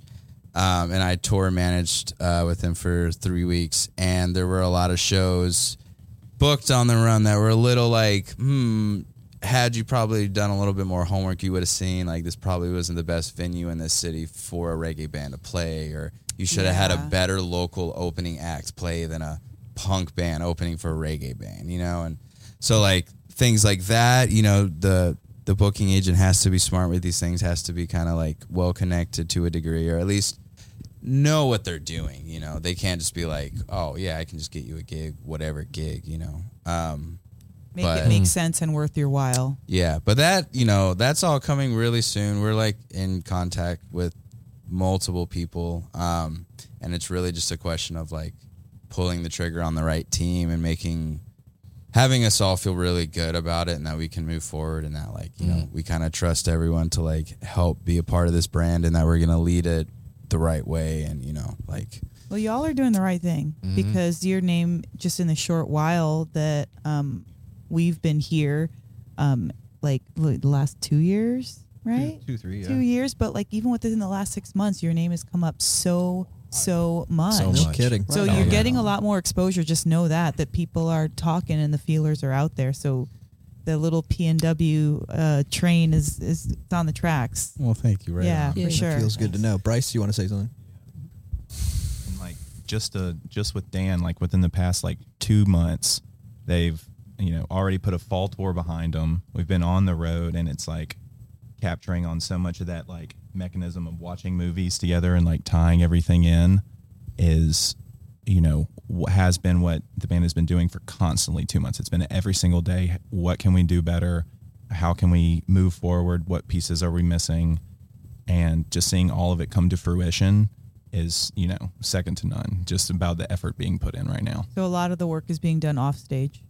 Oh yeah, I mean it's like so Dan mentioned he doesn't have a job, but I don't want to take the flame away, but none of us do either. No, all 4 of us are jobless. None of us have jobs. We all fully pursue this. Like My story was a lot cooler. yeah, his is cooler. We didn't quit cool jobs. We just had lame jobs that we quit.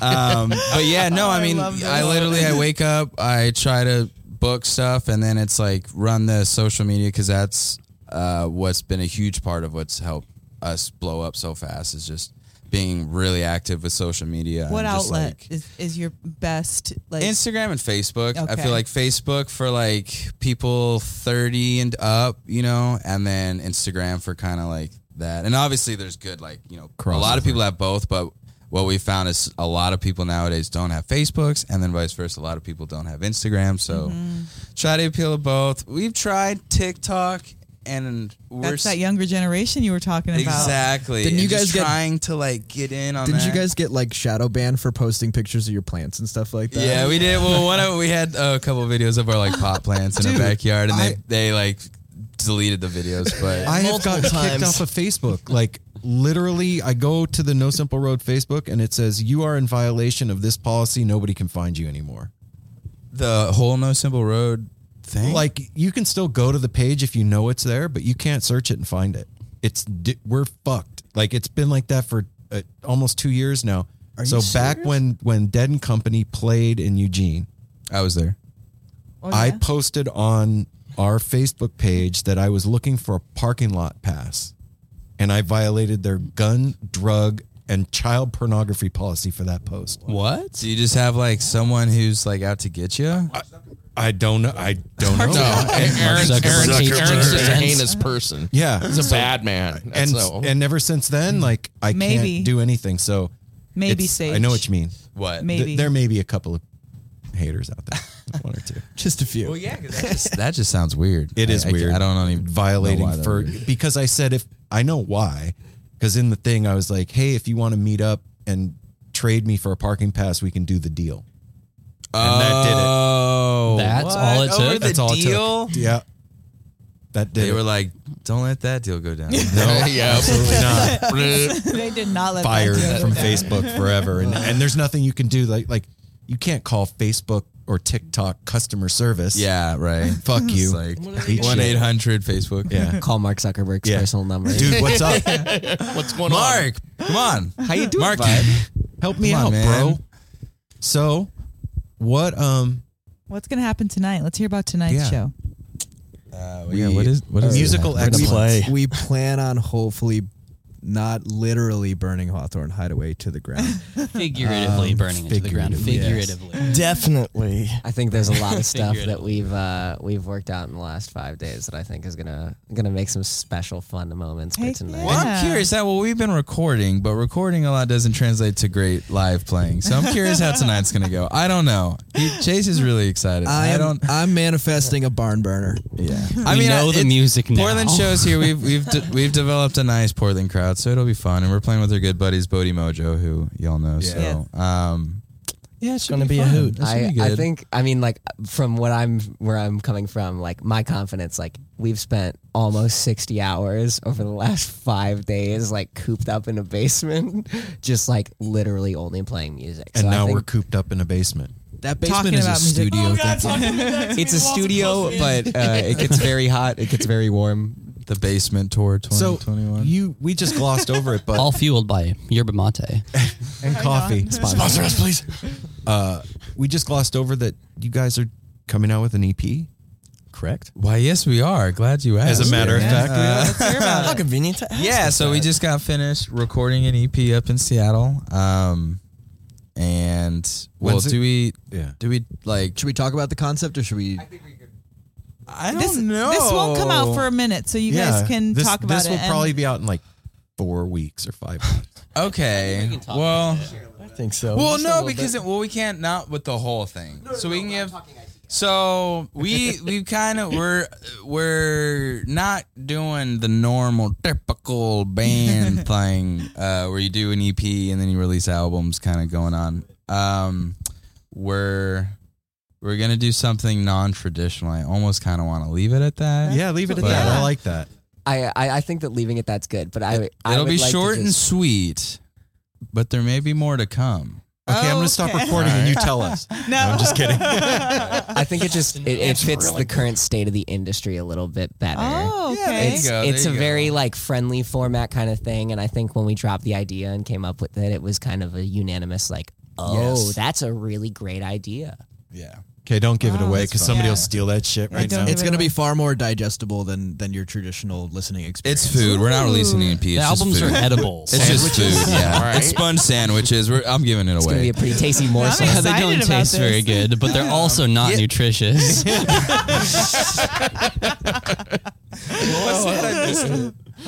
Wow. What's not nutritious, David? I said they Sponge don't sandwich. taste very good, but they're also not nutritious. You ain't live till you try a sponge sandwich. All right. Um, Well, shit, I can't wait. Any timeline? Beginning or mid of February. I think, when you release things through a label, which is the first time we'll be doing something. I don't want to like jinx it and say the label in case we decide to go with someone else, but I think we've decided we want to, release it through a label and kind of do that. So they'll need like at least 6 to 7 weeks of like.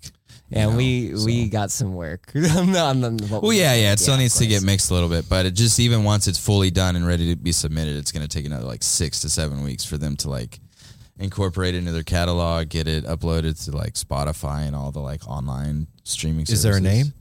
You'll keep Yes, it that in. might Yeah, give we'll it give away. Yeah. Okay, okay. Give it away. But Bad yeah, question. it was recorded entirely DIY in my home studio that I built Heck yeah. in Seattle. So it's kind of like a fully home endeavor. So it's something that we have entire creative control over, That's which is a dope. really, really good feeling to not have to Yeah. relinquish control to a studio or some engineer you don't necessarily know or trust. It's good to have Chase be able to mix the album and Kevin and Kevin as well, just to be able to kind of like, because they understand the vision and the sound of the Yeah. band far more than I think. Yeah, you know. Chase, I want you to talk about a little bit about that. Like describe your role in the band.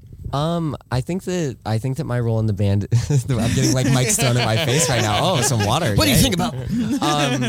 I think that my introduction to Spunj was actually pretty interesting because me and Dan knew each other from work and had become like best friends pretty quickly. After I moved to Seattle, I actually quit my job literally a week after Dan quit because I was like, if he's not here, I'm not going to do this. I can't. I literally, this is the most depressing week of my life. But Dan had seen Spunj at the Blue Moon downtown in Seattle pre-pandemic, and last summer when stuff was starting to come back and we were throwing a lot of house shows, Spunj hosted a house show at the house in Eugene that Moose played. And I was kind of just the on-road engineer, like doing a live mixing for Moose at the time. And we got to Spunj House that day, and it was kind of like, okay, why don't you just mix all the acts we're going to play today? And I was like, I'm game. So that weekend I mixed a ton, but I remember just like sitting behind the board when Spunj came up, and I was like, wow, like this is a gateway for people. Like this is something that like I think that anybody, like I said before, anybody can get into just because there's so much diversity, and it's one of those things that like Spunj's music really feeds off the energy. But that was just like a microcosm, like just mixing them one time. And then we were all at the Gorge together, me, Josh, and David. It was our first show. I want to hear about this because that's a super special, amazing time. I feel really lucky that Dan and Sage kind of were the ones to shepherd us into that. But we ran sound for Spunj at literally our own campsite where we slept. That's where the shows were at.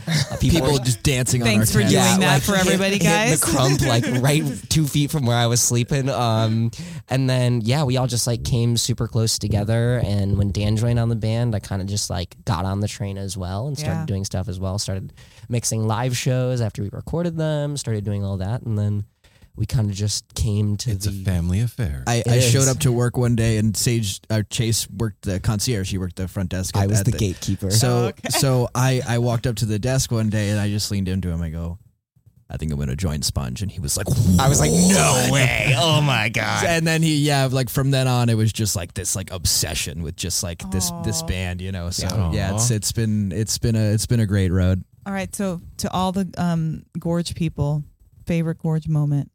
Oh, I'm just gonna jump in first because I had mine ready. Night two especially.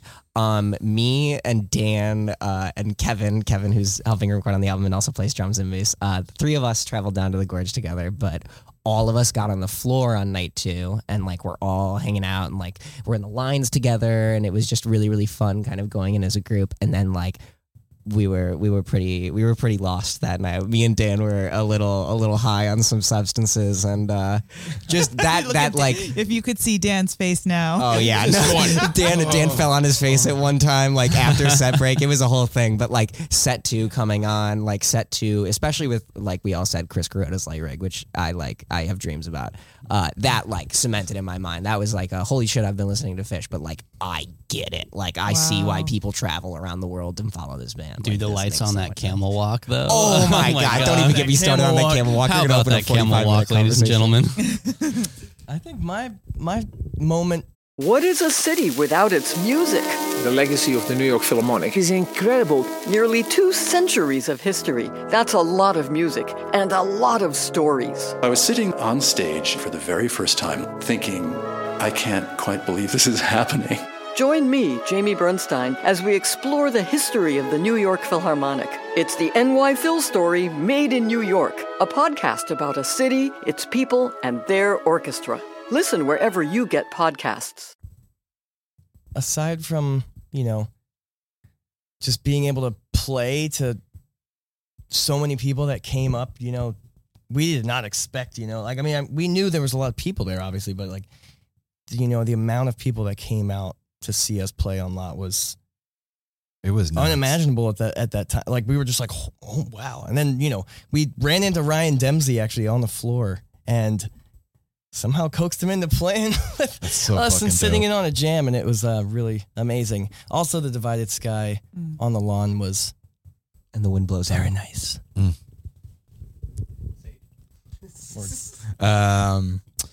Yeah, so I'm gonna have mine's a 2-parter. So I think the ultimate one I will say is playing the 2 nights of playing Shakedown is probably one of the like most surreal experiences I've ever had. And then having Ryan Dempsey at Twiddle sit in with us, like that was something that I talked about, dreamed about. Like, man, imagine how cool it would be if we got to like sit in with some of the members or had them come up with us. So like. Literally having that happen in front of like, 300-400 people, it was definitely like 3 a.m, and then, those fireworks going off from this Fish production. And it was just like. But if there's a chance of magic, wouldn't it be at a Fish show? It was. I mean, right? it really was just like, holy at the crap. Gorge. Like, that was a perfect, like exactly where you needed to be. That was the weekend that made us all quit our jobs. Wow. We still didn't have jobs. Yeah, I just want to go on record. I had already had no job at that point. We were the first to have no job. I was the first one. And then but Fish related, that's a tough one. So that was my second Gorge run with Fish. And so the first time 2 years ago, or was it 3? It was like 2018. 2018. Some pretty epic moments, but honestly, no. Doing with the band for the first time, it was Josh's first shows, David's first shows, and finally getting to see Fish with the whole band, like that had been something I'd been really wanting to do, and really just like, hey, like you know, like this band means so much to like not only us but like me, and you know, and I want you, you know, like I really want everyone to be there and see this and like as a unit, and you know, finally we made it happen. And I don't know, I love, one of my favorite things is seeing how stoked people get at the first, like, so I was looking back at David and Josh and just like watching their just like dumbfounded faces, just like, holy crap, like, what am I witnessing? Our friend Cody was there for his first show, and his favorite song is Possum. Yeah, that's a great one. Yeah, that's a and great that was Kevin too. And so here's Cody the entire night, like hands over his mouth, eyes bugged out, just like, oh my god, I can't believe it. So literally, Very amazing. It's great. It's very validating. There's a little side note away from, I guess, the gorge, still fish related. Sage's first stash that he's been chasing for a while, and it was at Eugene. And you know, we live, literally almost arm's length from the Matthew Knight Arena, and it was those shows were hot. I just remember Sage literally jumping on my back with beer in hand, spilling like half of it. We just jumped up and down like. Oh, so happy. Yeah. And a lot of that happened at the gorge too. But yeah, back to the gorge. I mean, because that was Chase's first show, that was Josh's first show, that was David's first show, that was also my friend Kevin's first show. The engineer and I feel drummer. like Kevin should be here. He should be. Yeah. But so just that moment of walking over the hill with Chase and Kevin and seeing their reaction to that, walking over the hill, and just like the three of us just being like, all right, this is gonna be the night. Like, and then the band has this photo I've seen of them all in the pit. It's like a selfie, and I think that photo will go down in Spunj history. That's going to be a good one to always look back. It's the whole squad of them all, you know, euphorically happy on the floor. I will and say, just though, like cheesing. I don't think anybody looks good in that photo. I think like it was like we literally had No one looks good in those photos. It's not about looking we had good, one Chase. selfie. We took one selfie on the floor, and like nobody is looking at the camera. Everybody's making a face. Like it's just not the photo. Well, it was Sunday. We decided the one photo we were gonna take was on Sunday after like 3 nights of just like nobody looks good after 5 nights. We just stayed up too. We had just stayed up, especially the night I had playing. Saturday night, dude. I had to find my way back to camp and then run sound for your guys' set off like those whatever. And that was like the green teas. All right, David, we still haven't heard from you. What's your moment? Oh, man, it's hard to pick one, but I'd say if I could pick like at least a couple, the first moment. No. Okay, if I have to pick one, okay, I think Camel Walk then. The Camel Walk. One of my...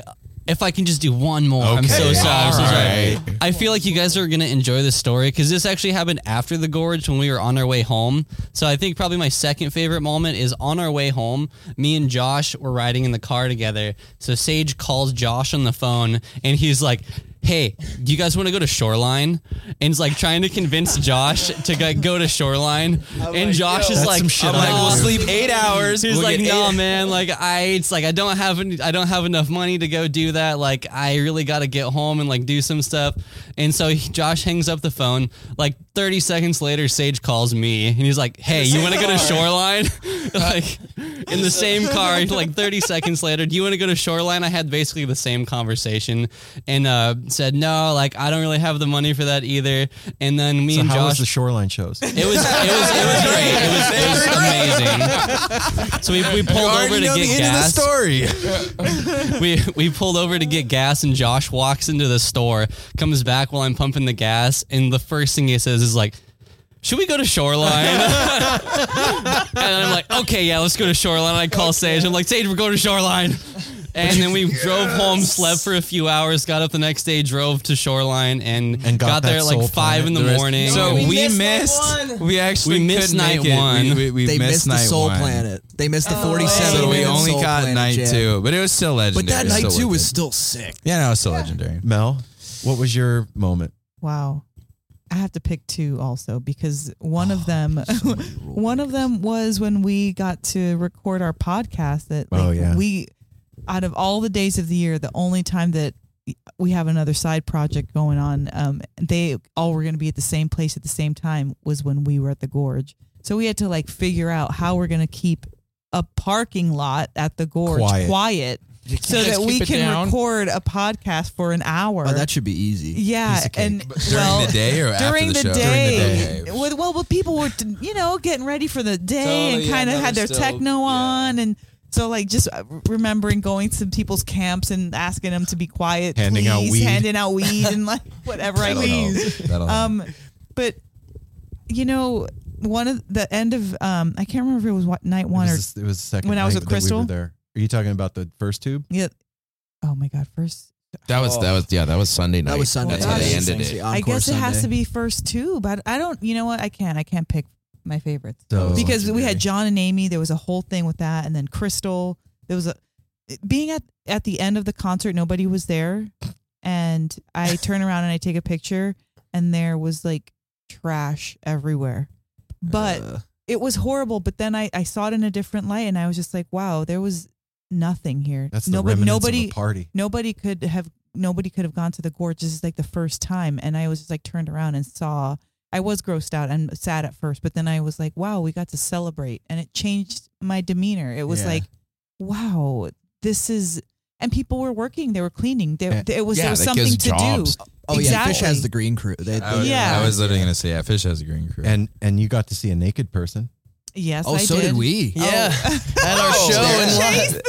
So literally Sunday night, this is a story. So Sunday night at the Gorge, me, Dan, and Kev were sitting in like lawn chairs watching the Spunj set, and this dude who was on something just like walks up to me, breathing heavily, like just very aggressively, and just like puts both of his hands in his pants and just like forehead against my forehead, and I was like, okay, that's enough. And then we all got up.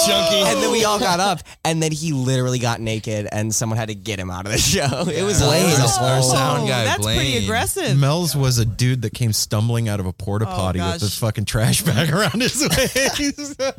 A trash bag? So right after that moment that I had, I was like, oh my God, look at all these bottles. This is horrible. And then I was like, oh my God, but this is a great moment. This is like beautiful.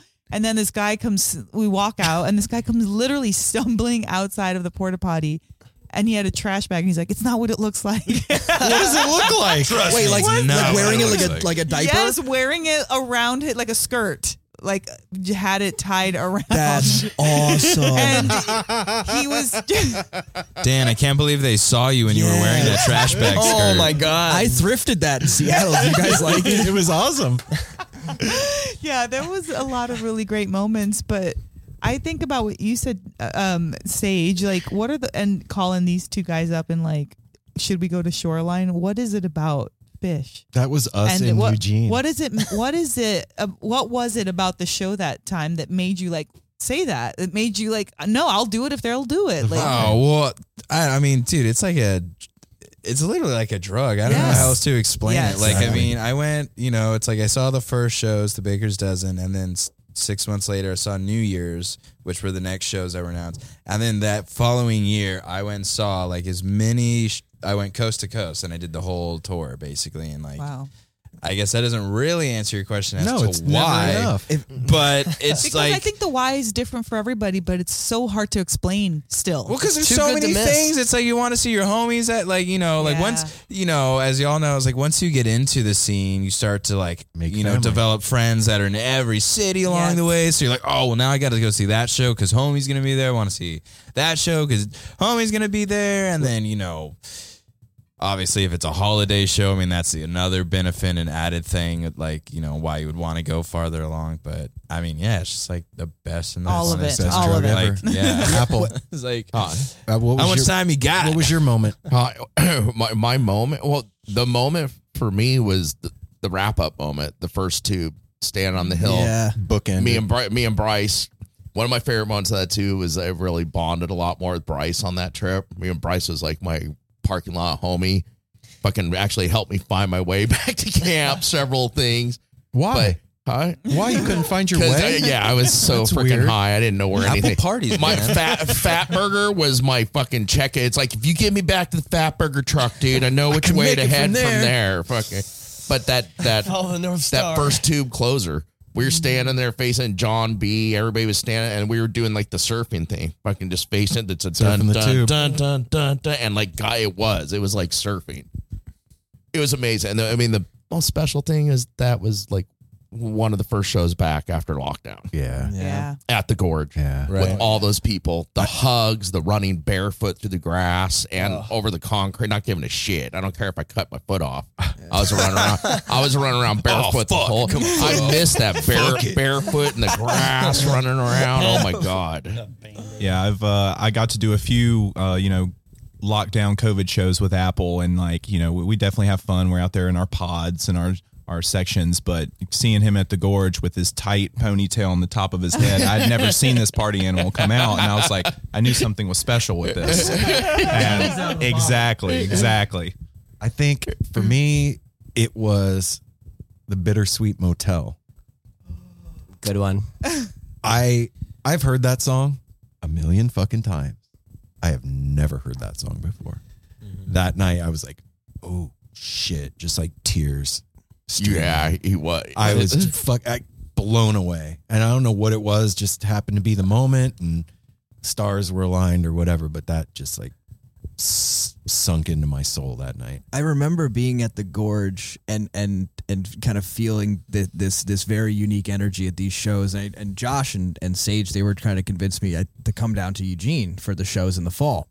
They were like, dude, don't worry about work and just quit, just fuck work, just whatever. Do like us. And then fast forward to fall tour, I'm literally quit my job. I'm playing in this band now, and I'm at these Fish shows. And I'm like, when they brought that up to me at the Gorge in the summertime, I'm like, there's no way I am going.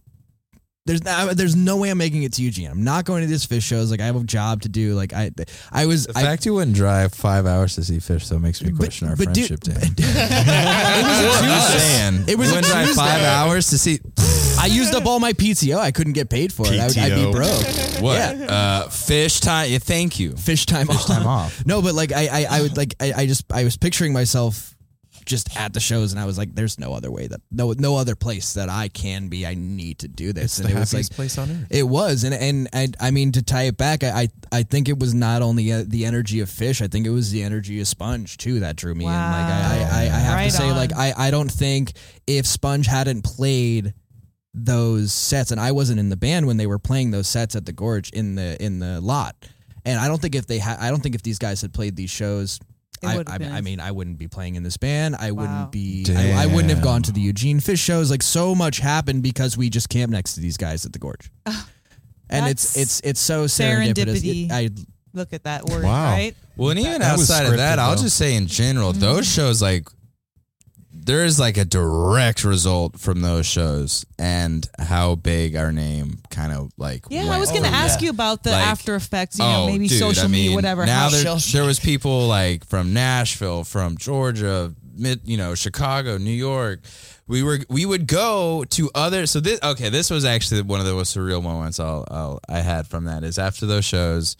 Fall tour comes around, and I was at the SF shows. I did I did all the West Coast ones. Oh, except for I didn't do the SoCal ones. But I'm in SF, hanging out on the lot, just doing what you do on lot, being a wook. Thank you. And someone sees I was wearing a Spunj shirt, and this lady sitting down.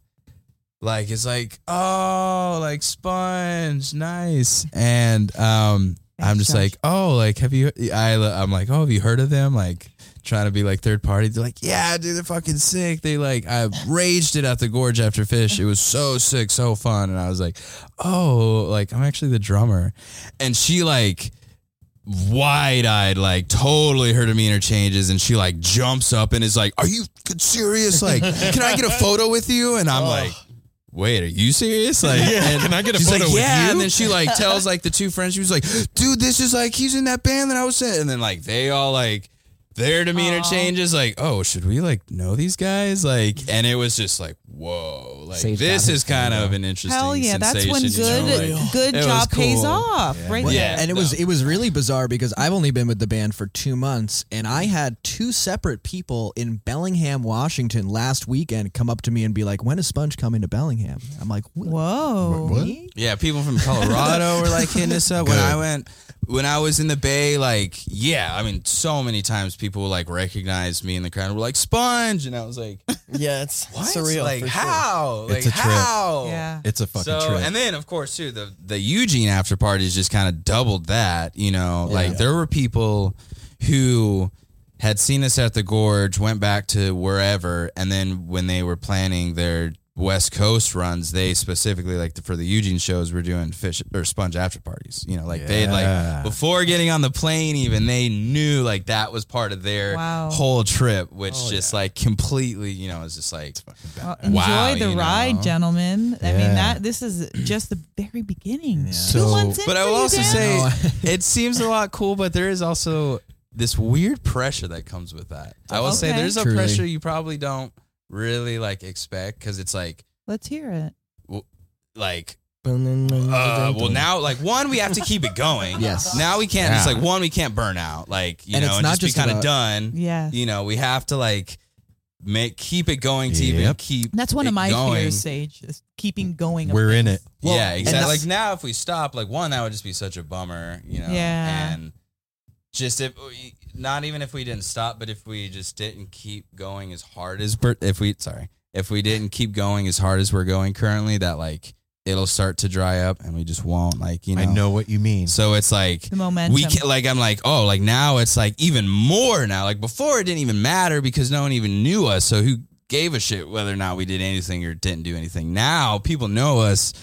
And if we do the wrong thing, you know, like maybe it'll just, the next band's going to come along and just like, no, that's you know, not true. I'll tell you how it's not true from a fan's perspective. If you like a band, you want them to keep going. And the bummer is when they don't do something, not if they do a wrong thing. Right. You don't care. You just want to see them, hear them, experience them. It's like, man, when are they going to come out with something new? Or man, when are they going to come by? You know, when are they going to come to Portland? Totally. It's not like, they did that thing and that sucked. That could be It's like- two bands like a day, like famous band, Radiohead and Tool, waiting 6, 7, 8, 10, 13 years for an album. Like, holy shit, it's hard to still be a fan. Well, you had a hard time with that with Tool. He's like, dude, it's been so long, they're not even really relevant to me anymore. And then Radiohead, they're 4 or 5 years between albums without much hearing anything. I can imagine that, but it would be difficult though after so many years of topping yourself album after album, getting better and better and better and better, and then it's like, where do you go from there? Right? There's expectation is so high. Yeah, no, exactly. Just fucking wait. It's just gonna keep getting worse, which is kind of this funny, almost like, oh, you wanted this so much, like you were like, you know, from a kid you wanted this. Well, here you go. Like, you know, is it what you wanted? Well, and in a lot of ways, yes, but also in a lot of ways, like, oh, or even, you know, like doing the wrong thing was like, the last time you guys have seen us, are we playing enough new material that you guys are like, oh, well, they did most of this last show, you know? Oh, they're kind of okay. Or are you not playing enough hits of the old ones? Because everybody wants to hear those. It's like, oh, well, I really like the vibe from that first show, and they didn't do any of that this show. Like, I don't know if I like them. It was no Hampton. We've had someone actually searching for a no pulp for some time, and the last couple shows, you know, it was actually at Central Saloon. She was there, and she was like, oh, I'm mad at you guys. You know, obviously not like serious, but she was like, you didn't play No Pulp. Yeah, Dylan. So that, the one show she couldn't make, No Pulp, they put it on the set list, and they just we told her the next day we would do it twice. We played it. We went in and out of it. We said if you come to Olympia tomorrow night, we're gonna play it. And she's like, oh, for sure, I'll be there. And then she didn't come, so we were like, you know what, we're gonna play it. And then at the High Dive, she was traveling, and then we also played it. Dylan, if you're listening to this, you will never get that no pulp you're chasing. We will be sure to it. Oh, don't say that. Don't say that. That's me. You'll get it. So keep following. If or since people out there want to find out more about Spunj, where do they go?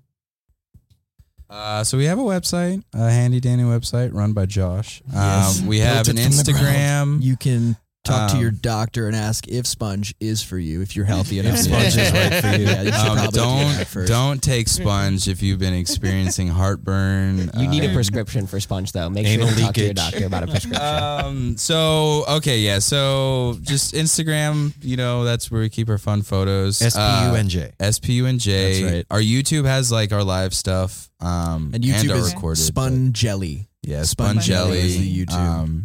If you just look up like Spunj Live, Portland, Eugene, Seattle, or Bend, it will come up. And the website is www.spunjmusic.com. SPUNJ And, music.com. and we're also running a GoFundMe at the moment. Yeah. And so if you guys, if there's anybody out there that would like to pitch into the GoFundMe, please give us your money. Yeah, give all us of your it. money. all of your money. Because you guys all heard, man, none of these fuckers are working. We and ain't they got really need a hand. jobs. Recording and traveling is really expensive. Please, I'm so hungry. I haven't eaten in days. You can only eat so much mac and cheese. Well, I'm glad that the universe saw fit to make us all wait to hang out. Absolutely. This Yes, is fucking I rad. agree. Likewise. Oh my goodness, yeah. Did we even like talk about all of that? Just the I don't. Never mind. Just move forward. Hop back in. Okay, I'm not all right. talking. Hop back in. Just shut up. Brain fart. All right. Yeah, but thank you guys so much for having us on. This has been so much fun. Yeah, so us thanks too, for man. joining us. It's been great. Absolutely. Yeah, like they said, if you want to find out more, go to Spunj Music, SPUNJ music.com, and go to YouTube. It's Spun Jelly. And you know what? Can't wait to hang I'll out. just with wait. you. You're gonna be able to say that you listened to that band before they were huge. And I want to say one They're huge one now. last thing about them after, because it really, the first time I really got to see your performance was in Kesey Square after the Eugene shows. I saw you a little bit in the Loddick Gorge, but How I do was you guys so vibrate high like and that? so lost. But you guys, something that you guys have is seeing you that reminds me of Fish and these other bands, is a camaraderie on stage. Yes. And you're all having so much fun. Yeah. The smiles Smiles. we saw on your face and the diverse crowd that just started kind of being drawn towards the music Yep. at Kesey Square. There was all different ages and groups and everything all hanging out I as didn't one. want to leave. We had tickets for Everyone Orchestra that Aaron got because we have had Matt Butler on the show and we like his work and we're excited. But walking through that, having to walk past that first, I was like, I don't want to go anywhere. This is Yeah, where we it's saw you guys. jumping. We It's went and saw happening. Yak attacking them for a few minutes, and that bar was just. And then we came right There was a back. lot of drunk people and cramped, and we were like, that was pretty awesome. Let's go catch those guys Yeah. some more. Yeah, So you it guys was awesome seeing you create guys quite on the stage ambiance. together. Can't wait Thank to you. see it again Thank you so tonight. much. All Thank right. you so much. Everybody out there, make sure you follow them and Yep. do all the things and listen to the music and stuff. Do all the and stuff. whatnot. Do all All the right. things. We're Push the gonna go do likes, that. the loves, double Jesus, taps, what a fucking what a fucking all the world. things. All the hashtags. All right. Yeah, we love all you the guys. hashtags. We'll be back later with stuff. Stay tuned. Woo. Thank you. Bye for now. Are you hungry? Because I came home and didn't eat lunch after work. Okay. That will do That's a it. fair- That will do fair it every assessment of time. Why I've- you're hungry? I've been up since 4 a.m. and it is Ooh. past 4 right now. Well, what'd you think of the Spunj interview, Mel? I love them. I love Spunj. I love their music, their personalities. They're all cutie patooties. I will have them on again. I will go see them play soon. I mean, I'm down for them. GoFundMe. Click on their GoFundMe. Everybody that's listening to this, they need support. In So- that whole rant that you just gave, the thing that I'm stuck on is cutie patooties. Because they're all adorable sweethearts. And it was just so fun. One of my favorites is when the bands come to the house. Yeah. And one of my favorites is when we get all of the band on. And that Yes. happened with them. So we Yeah. got all the band and they came to the house. And so, yeah, man, they have a special place in my heart. Yeah. I can't wait. They're playing on March 17th. They're opening for La Special here in Portland. And I can't wait to see them open for that band. That's going to be amazing. The other thing I can't wait to see how nervous Bryce is going to be on the lead up to that. Oh, yeah. Trying to manage everything the way he does. He you know what? Bryce is the perfect manager for that band. Yes. And when I don't know if we talked about it when they were here, but they got lost. No, we touched on it for a second, but they got and Bryce that was in full manager mode of like worried, He's like apologizing to us because of our time. We're like, we're hanging out all day, man. There's not, but they need to be here. They should have been here, and then everything just worked out wonderfully. Bryce was not going to join us for this interview. Like that was also funny. I was getting ready to come down and got a drink or something. He's just getting all set up, He's chill being all in the living professional room. and cute. Yeah, like a manager would. Like, okay, guys, you're going into the room, do the interview. I'll be out here, working on stuff where it's like, no, you are coming in the room with us. This is going to take a little bit and we want you in here. Yeah, man. It felt like family. It felt like, It did. maybe like, Sydney's friends that, came by, and it was just like a really good, it felt good. It was a good vibe. We had the opportunity to hang out a little bit in Eugene at Set Break at the fish shows and got to know them a little bit there too. And I really didn't. I just saw them, but their set after the fish show was at Kesey freaking Square. out of this world. Yeah, they were killing it. That Kesey Square show was so much fun. And that's what these guys, we talk about it we talked about it in the interview and stuff, but that's awesome. Like that you can do, they just no permit or nothing, go drop the whole band in the middle of Kesey Square down in Eugene and get weird. Played for hours. Either the cops let it go until there was a noise complaint finally at like 2:30. Just, they're doing amazing things. I want to know, like, first of all, Eugene is a pretty heady place. Yeah. I mean, let's just be honest. And then second, if you're living near Kesey Square in Eugene, why on a Friday night or a Saturday night are you calling for a noise complaint? Like, you asked for it. You live in Eugene next to Kesey Square. Just a reminder, these shows were on Tuesday and Wednesday. Whatever. But I get your point. You're living in Eugene near the never mind. That whole thing that I just said is well, you think you did, like, if you didn't like it, just be like, turn your own music up or put some headphones on with music you like. Yeah. Be cool, man. Relax, brother. But yeah. So everybody, you know what to do, man. Follow the guys because they're part of the family and they're going places. These guys are gonna bust out of the Pacific Northwest with a vengeance, and then you're gonna be like, damn, I wish I would have seen them when they were playing Little Rooms.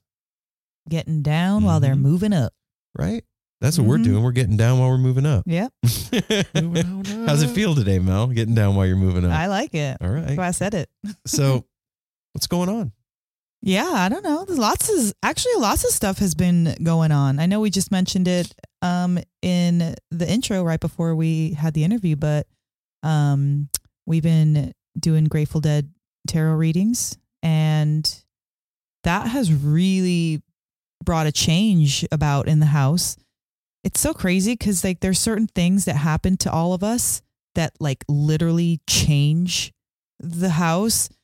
And that's kind of hard to do. You got 5 different personalities and we're all into different things.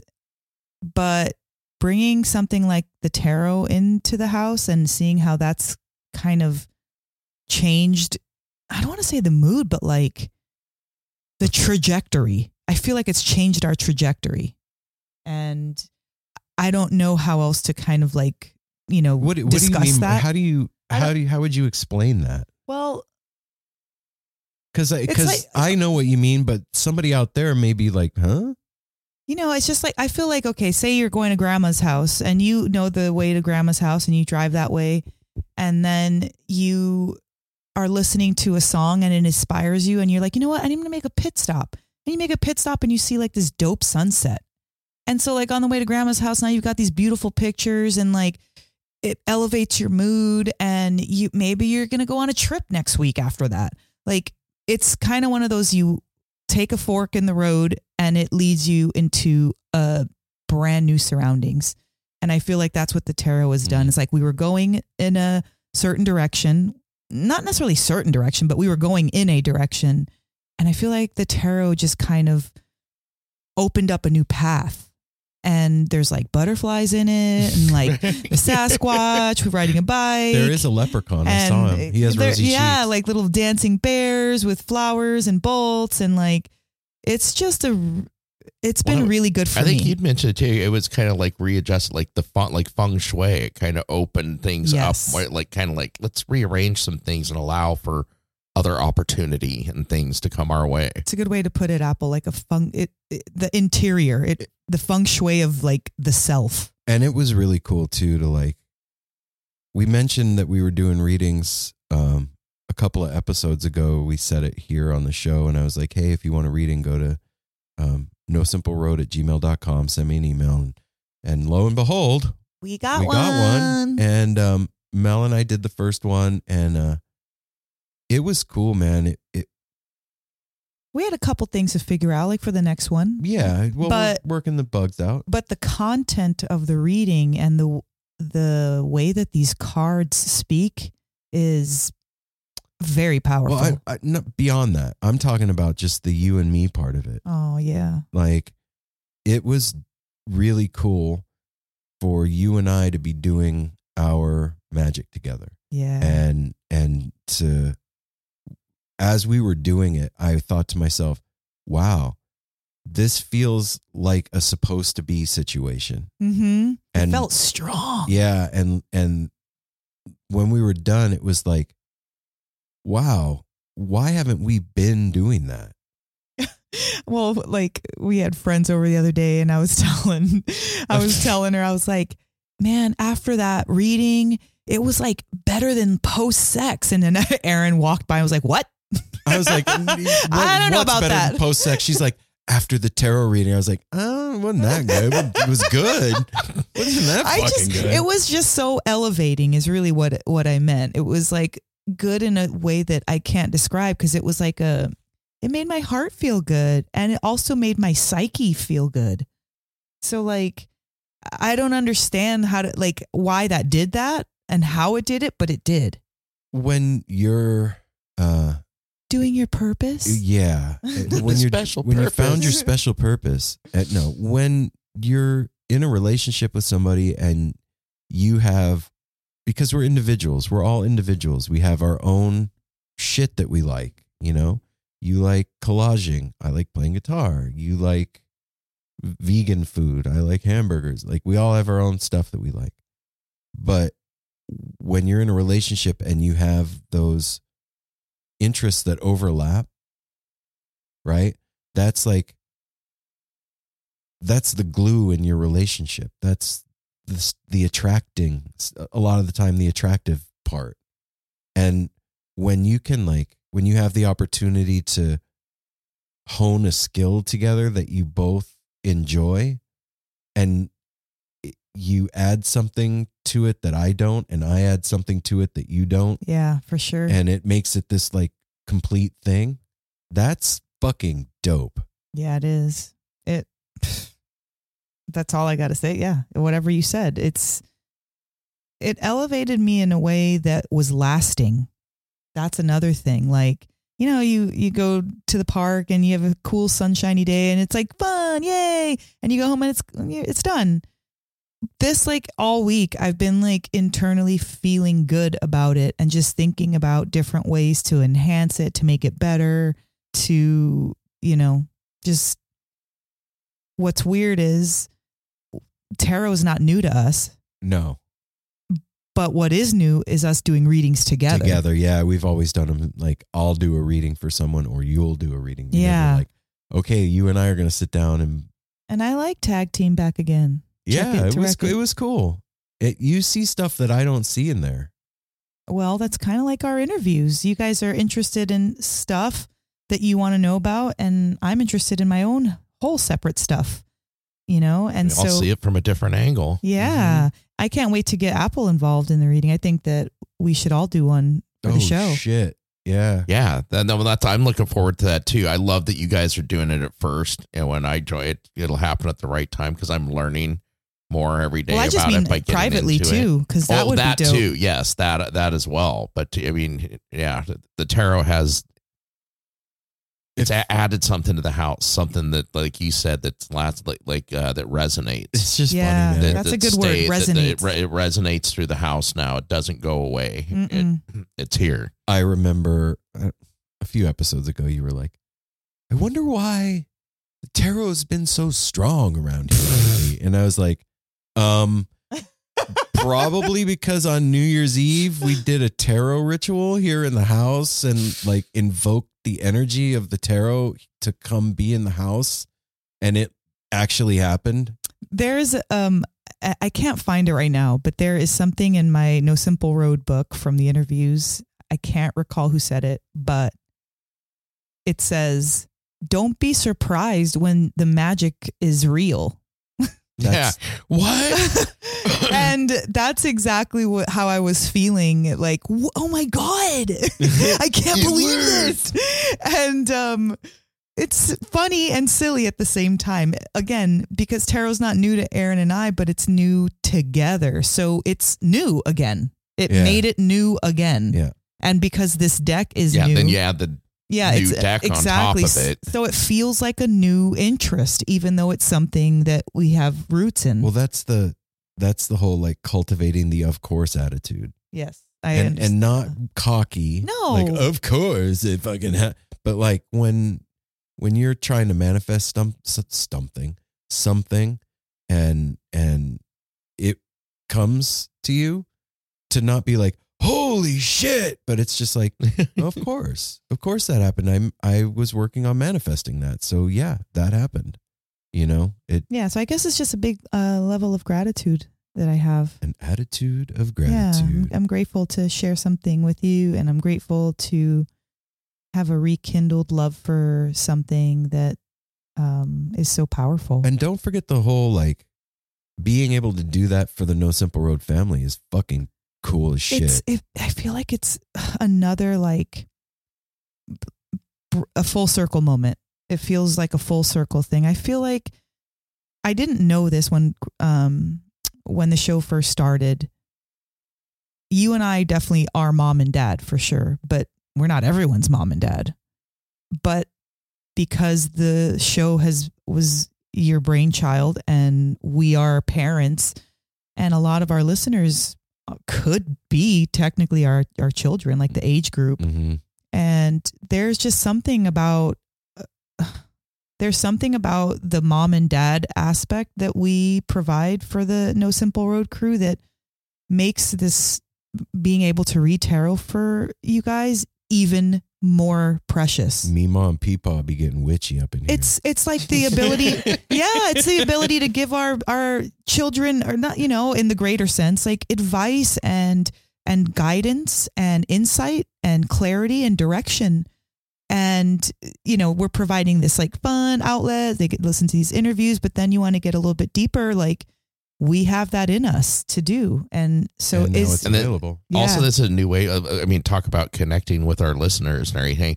I was so excited that you guys got such a quick response. Me too. Of somebody asking when you said that both of you were so lit up when Aaron saw it, was like, somebody already asked for one. And then I came home when it was the other night. I get home around 6:30. I came home at the tail end of it, and I just heard you. I just heard you guys in here and heard the laughter. You were like at the end. You ended up telling you were just chatting afterwards, but you two laughing and everything. When you came out of the room, you were just lit up. It was you were both just lit up, just like so happy, and like you were glowing. Yeah. You were carrying like the magic with you. It was really cool to like meet one of our listeners like I that know. and like just sit down and hang out, even beyond just a tarot reading. Like, and it felt like he felt familiar. yeah, he felt like we knew him somehow, Yep. right? Yep. Okay, I'm glad I said that. Yeah, there wasn't. Yes, it was. I don't know if it's because he knew us, and so that made it feel like we knew each other, but it felt familiar. I think also with the connection, because this is a listener of ours who's into the Grateful Dead, and this deck is something that connects that. We had a friend over today who ordered himself a deck. He said this is something that he really is looking forward to, because for me as well, what I look forward to with this deck is the familiarity of the Grateful Dead songs, the imagery, everything like that. And he said it removed that. Not taboo or anything, but some of the decks are scary. Yeah, it's the mystical imagery and kind stuff, and like makes you feel like you. It's like that book I got. What the fuck is tarot? A lot of people, and I was like, oh, messing with some. I don't understand. Magic. I need to get some training and read a ton of books before I can ever understand what this wizardry is. These mala beads and stand on one toe. Well, I mean, I think I definitely believe that tarot deserves some respect in that way. Like it is a tool and it is magical for sure. For sure, yeah. But I mean, anybody can learn. A Well- 2-year-old can learn, you know? And that's the other thing about this. So this is something I haven't talked about much, but like I had a slight trepidation about putting the tarot on our website, like in the back of not even so much in the back of my head, in the front of my head. I was like,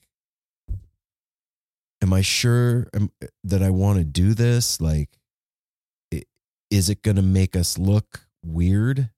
Like, we are weird, babe. But is it going to make people that don't know tarot be put off? Yes, that's what I meant. And and then I thought to myself, fuck it. First of all, that was the first thing. Fuck it. Who gives a shit? Second thing was, when we go to a show, every single person that we meet is into some shit. Well, and we've talked about lots and lots of things, tarot included, on the show. So if by us putting that on our website and they're offended, sorry. No. Like, offended is not put off. Yeah, like tripped, scared. I mean, sorry, but not sorry. So, yeah. Sorry, not sorry. Well, and you guys know I love you out there saying that, but like. And on that vein, I mentioned it a minute ago. I'm just going to throw it out there. This is, not a sponsor or anything, but the WTF is tarot. The What the Fuck is Tarot book. If you're like me and Aaron went to the local bookstore here and we were looking at books. And there's one and then he picked it up, looked at it.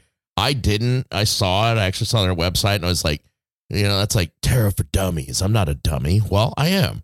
And I was like, what the fuck is tarot? It's in language that I could totally understand. Her story of coming to tarot is, it's amazing. If you don't understand it and want to have a knowledge, and it's kind of funny in a cool way, 'cause she's like, why the fuck me? Who the fuck am I? What the fuck is it? It really breaks it down and makes it very approachable and comfortable.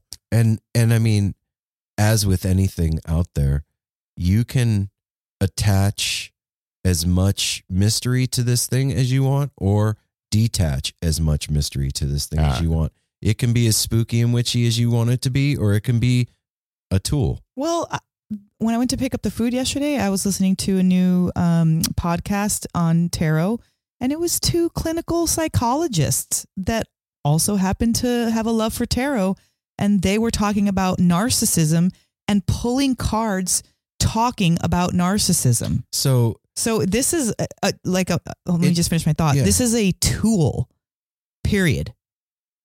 It stands to reason that clinical psychologists would use the tarot, because the whole idea of the collective unconscious is a psychiatric trope, and that is the driving force between people and tarot cards, is the collective unconsciousness.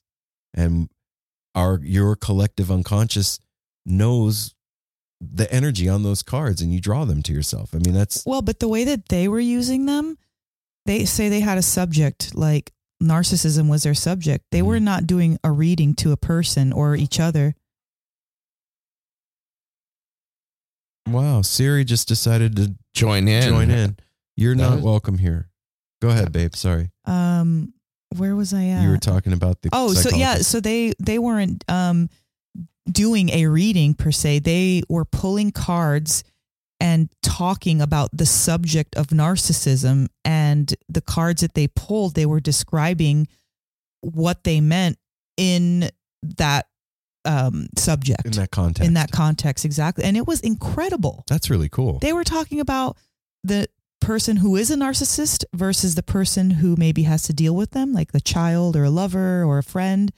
And they were reading these tarot cards for all angles of that. Okay, so breaking it down a little more and more clinical way. It was very intriguing. Yeah, who'd have thunk? So tarot can be for many, many things, not just to do readings on people, just for your own everyday life. Like, you want a little insight into what's making you tick or feel a certain way, you can use it. Yeah, maybe you're having problems with like your mom or your sister or somebody, and you just do a little card pull for yourself. Like, what's going on? Is it me? Is it them?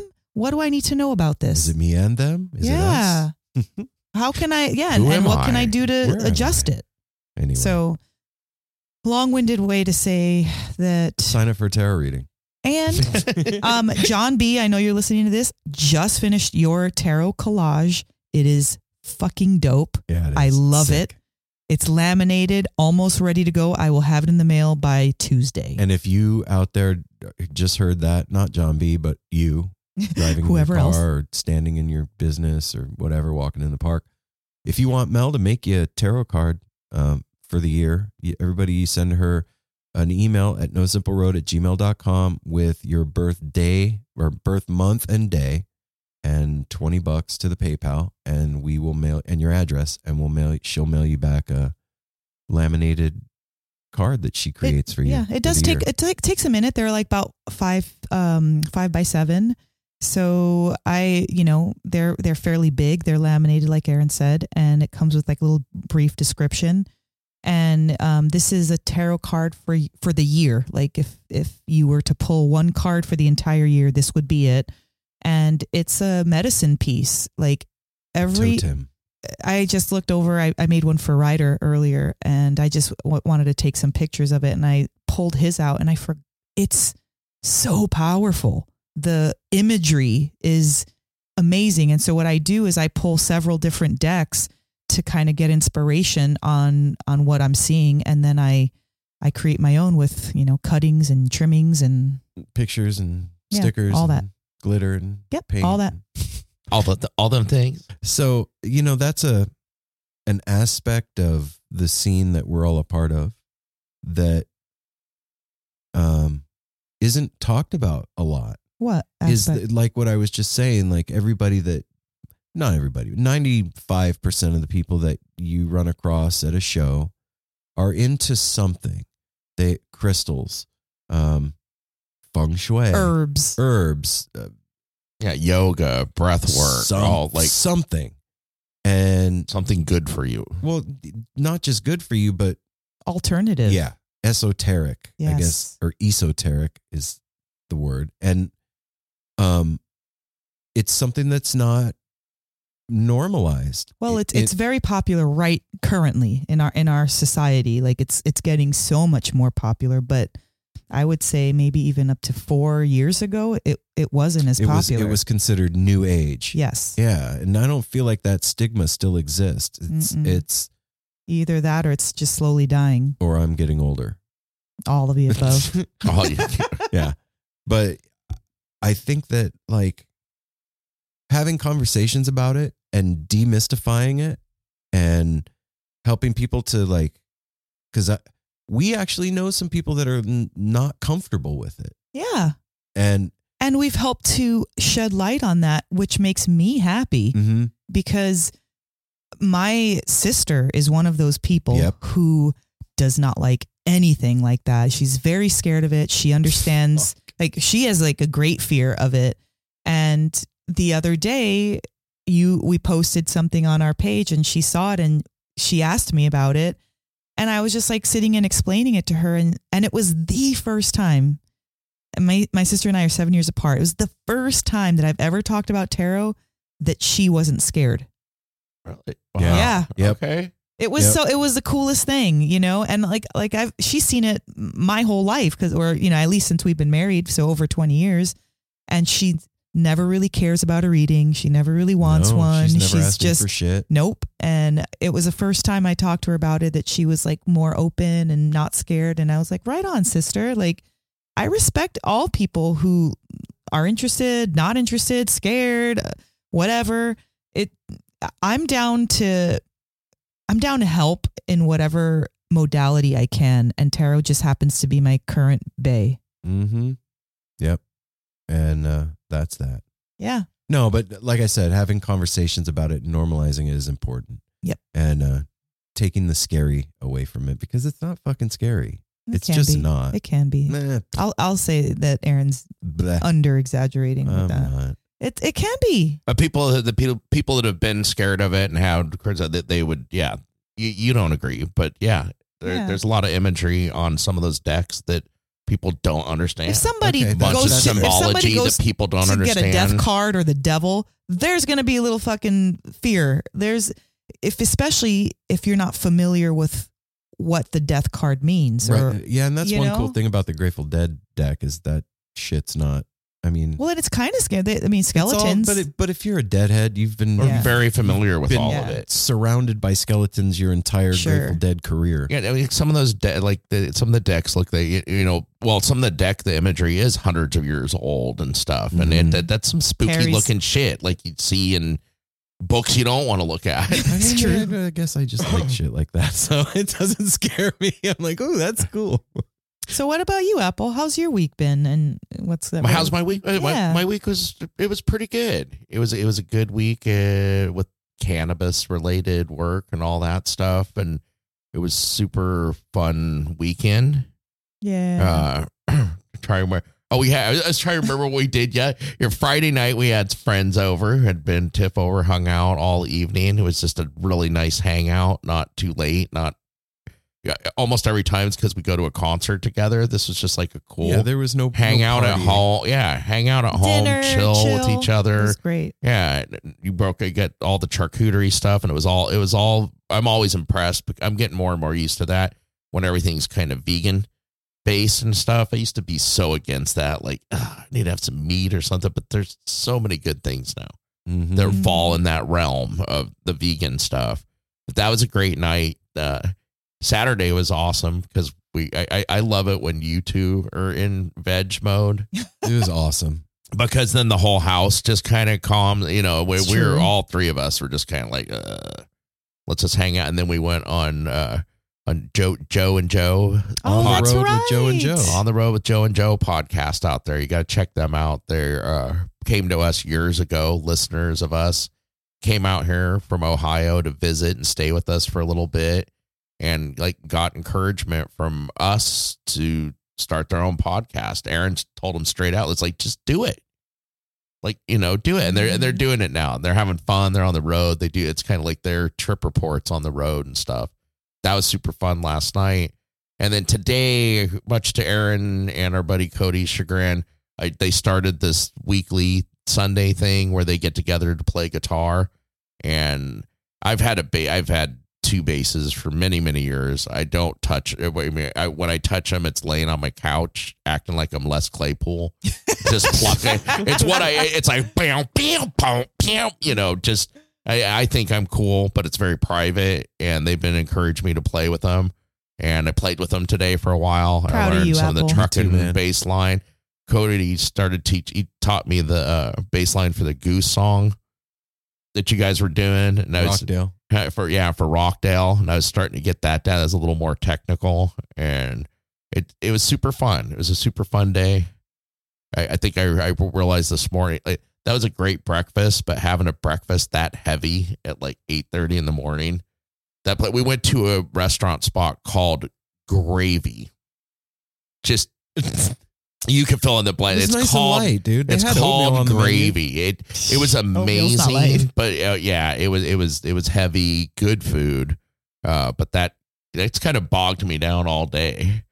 It's just kind of like, ooh, that was. I told Mel that earlier. Listen, eating not only gives you energy, but what you eat can also Take that require shit. energy to digest. And so, yeah, man, the heavier you eat, you fucking digest a bowling ball. You got to sit down for a while.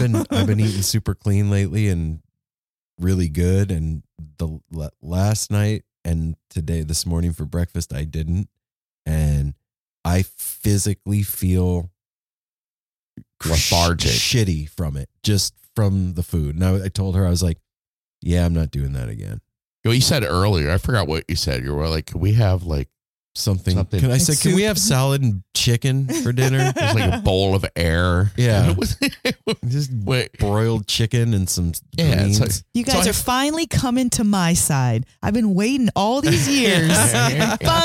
Finally. But the one thing I love about your side too is Mel is not one of those people because she enjoys a good burger. Absolutely. That's my favorite is when Mel not have meat here or there, but when she wants a burger, she wants a burger. Like throw down, like Hell yeah. like the rest of us, like egg on it. Oh yeah, I want a huge burger. I don't mind eating meat at all. Just not your jam all the time. I don't want it all the time. My body just doesn't want it. It's like that, what we were talking about, that digesting. Like I feel like a fucking slug after that. And I don't like feeling like that. You got shit to do, man. I do have shit to do. So Places yeah, to go. I'm on that salad, trying to go to soup, Skull and frickin' Roses. fruit game. How's your fruit game? You got to pick the fruit game up. So my week has been super, super nice. You know, we had another great interview today. Yeah, we did. Yeah, we talked to Jeff Mattson from Dark Star Orchestra today. That one's a future episode getting ready to come out here in a few weeks. So yeah, lots of exciting things as we always talk about on the horizon coming up. More shows, things, fun, more interviews. Yeah, that's pretty much my week. yeah, this is the busy season for No Simple Road. This time of year, right before festival season pops off, is like we're doing, like, normally we do like one interview a day on the weekends. This is like 2 interviews Saturday, 2 interviews Sunday, midweek interviews. Like, we're gearing up for festival season. So we're doing a bunch of interviews pre Skull and Roses. And you'll hear the names when they get ready to come out. But I'm super excited to bring you guys those interviews. They're going to be dope. And I can't wait to get down there. We just made our travel plans, and it's getting ready to happen. Everybody, Sure is. it's that, it's the month before Christmas, and it's exciting. And you know what you're already getting, but you're still excited about it. Guess what, Aaron? What? We are getting closer to the end of winter now. Are we? A little bit closer, Yeah, it will be 2 months into winter this week. So we're past halfway now. We are. You can actually say that now. Well, we're finally past halfway in the winter. And it's about to hit 15 degrees and be sunny in Portland this week. Interesting. The weather is so interesting here. When I came up earlier, you guys, I was down in my room for a little bit before we did that. I come up, they're like, you just missed the hailstorm. I go open the front door to go out on the patio. It's sunny. Birds chirping, not a single thing except for the ground just soaked. So I knew it happened, but and then the come weather in here, changes, it starts like pouring rain the second we get in here to start podcast. Weather is very interesting and fun up here. Yeah, if you live in Oregon, you know that all the seasons can happen in one day, for sure. But when festival season starts, it's going to be nice and sunny. Festies. Yeah. Are you excited?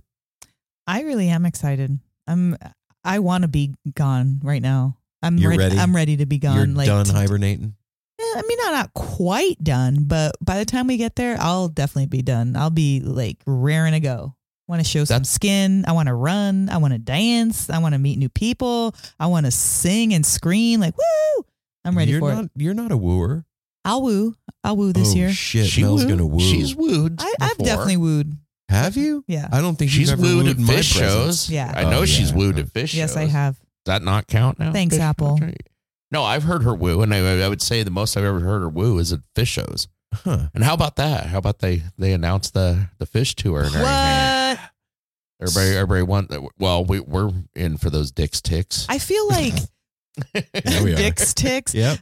I feel like every year that they announce a fish tour, we should do a secret. Like, we don't know when we're going to do it, but we just do a spur of the moment fish. Okay. Like, we're just like, High five on it. All right. Yeah, like going to a show. Yeah, like we're planning Dick's, so that clearly wouldn't be it. Oh, okay. But like, No, like on a weekend, I'm just like, hey, Mel, next Wednesday, Do you wanna not go going. see- No, you're not going to work. I booked us plane flights to go to wherever. I don't work Wednesdays, so Well, you're okay, right. Good. And then we're going to see fish that day. God, I can't catch a break in here. Nah, today. man, this is the show. This is what the people need. It's what they okay. want. All right. Feisty. So yeah, we will do that. You have my word. All right. Okay. What show? Oh. I'm trying to mess the whole thing up. But which one, Aaron? So what surprise show is it? We put in for Dicks. Just That's say like- tickets. That's like Toys for Tots. Yeah, Dick Ticks. Dick Ticks. And You guys get the Dick Ticks. and so wait, I'm trying to figure. I can't do the math in my head. I'm because you guys will No, that's Friday. September? No, hang on a What are you minute. talking about? Yeah, it's Labor Day weekend. Shh, quiet. So starting on the 27th, which is next Sunday, we'll know between then and the if 2nd we got our tickets or not. I'm actually wearing my fish crew neck Fish Rush. that Aaron made. Yeah, they're and not it's for sale amazing. anymore. They're not for sale, Those were but exclusive. yeah, this is an exclusive run, and thanks, babe. You're I love welcome.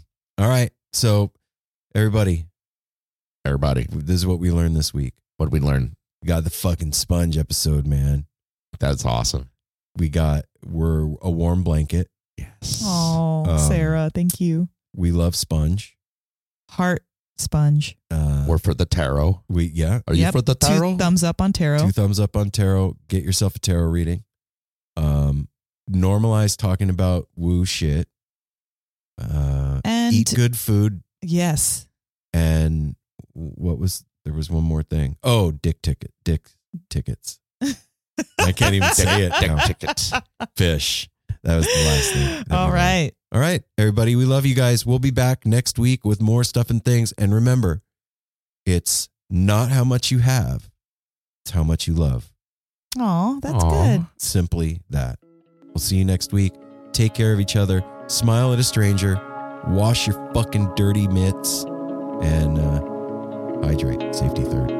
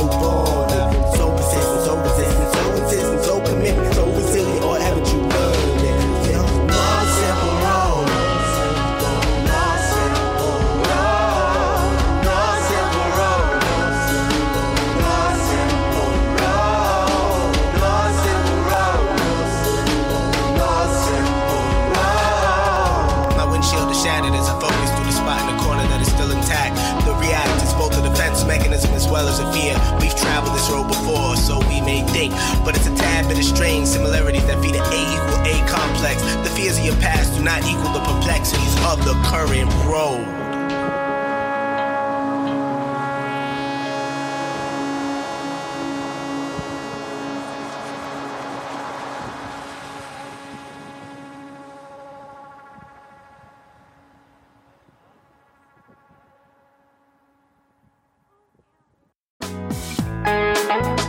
Hey listeners, I want to tell you about the April-May 2023 issue of Relics magazine. Features a Dave Matthews Band cover story with additional articles and interviews with The National, Graham Nash, Wayne Shorter, ALO, Ivan Neville, our friend Eric Krasno and Stanton Moore, Marty Stewart, and much more. Check out the latest version of Relics and subscribe now at relics.com/DMB. Thanks, Relics.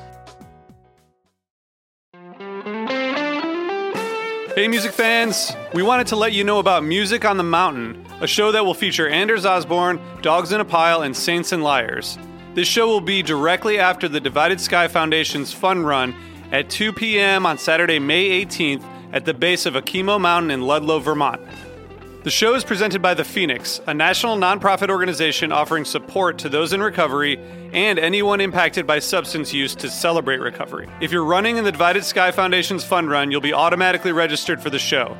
It's a family-friendly event, and all proceeds from ticket sales and other donations benefit the Divided Sky Foundation. Visit Music on the Mountain, that's musiconthemtn.com for more info and to get tickets. That's musiconthemtn.com.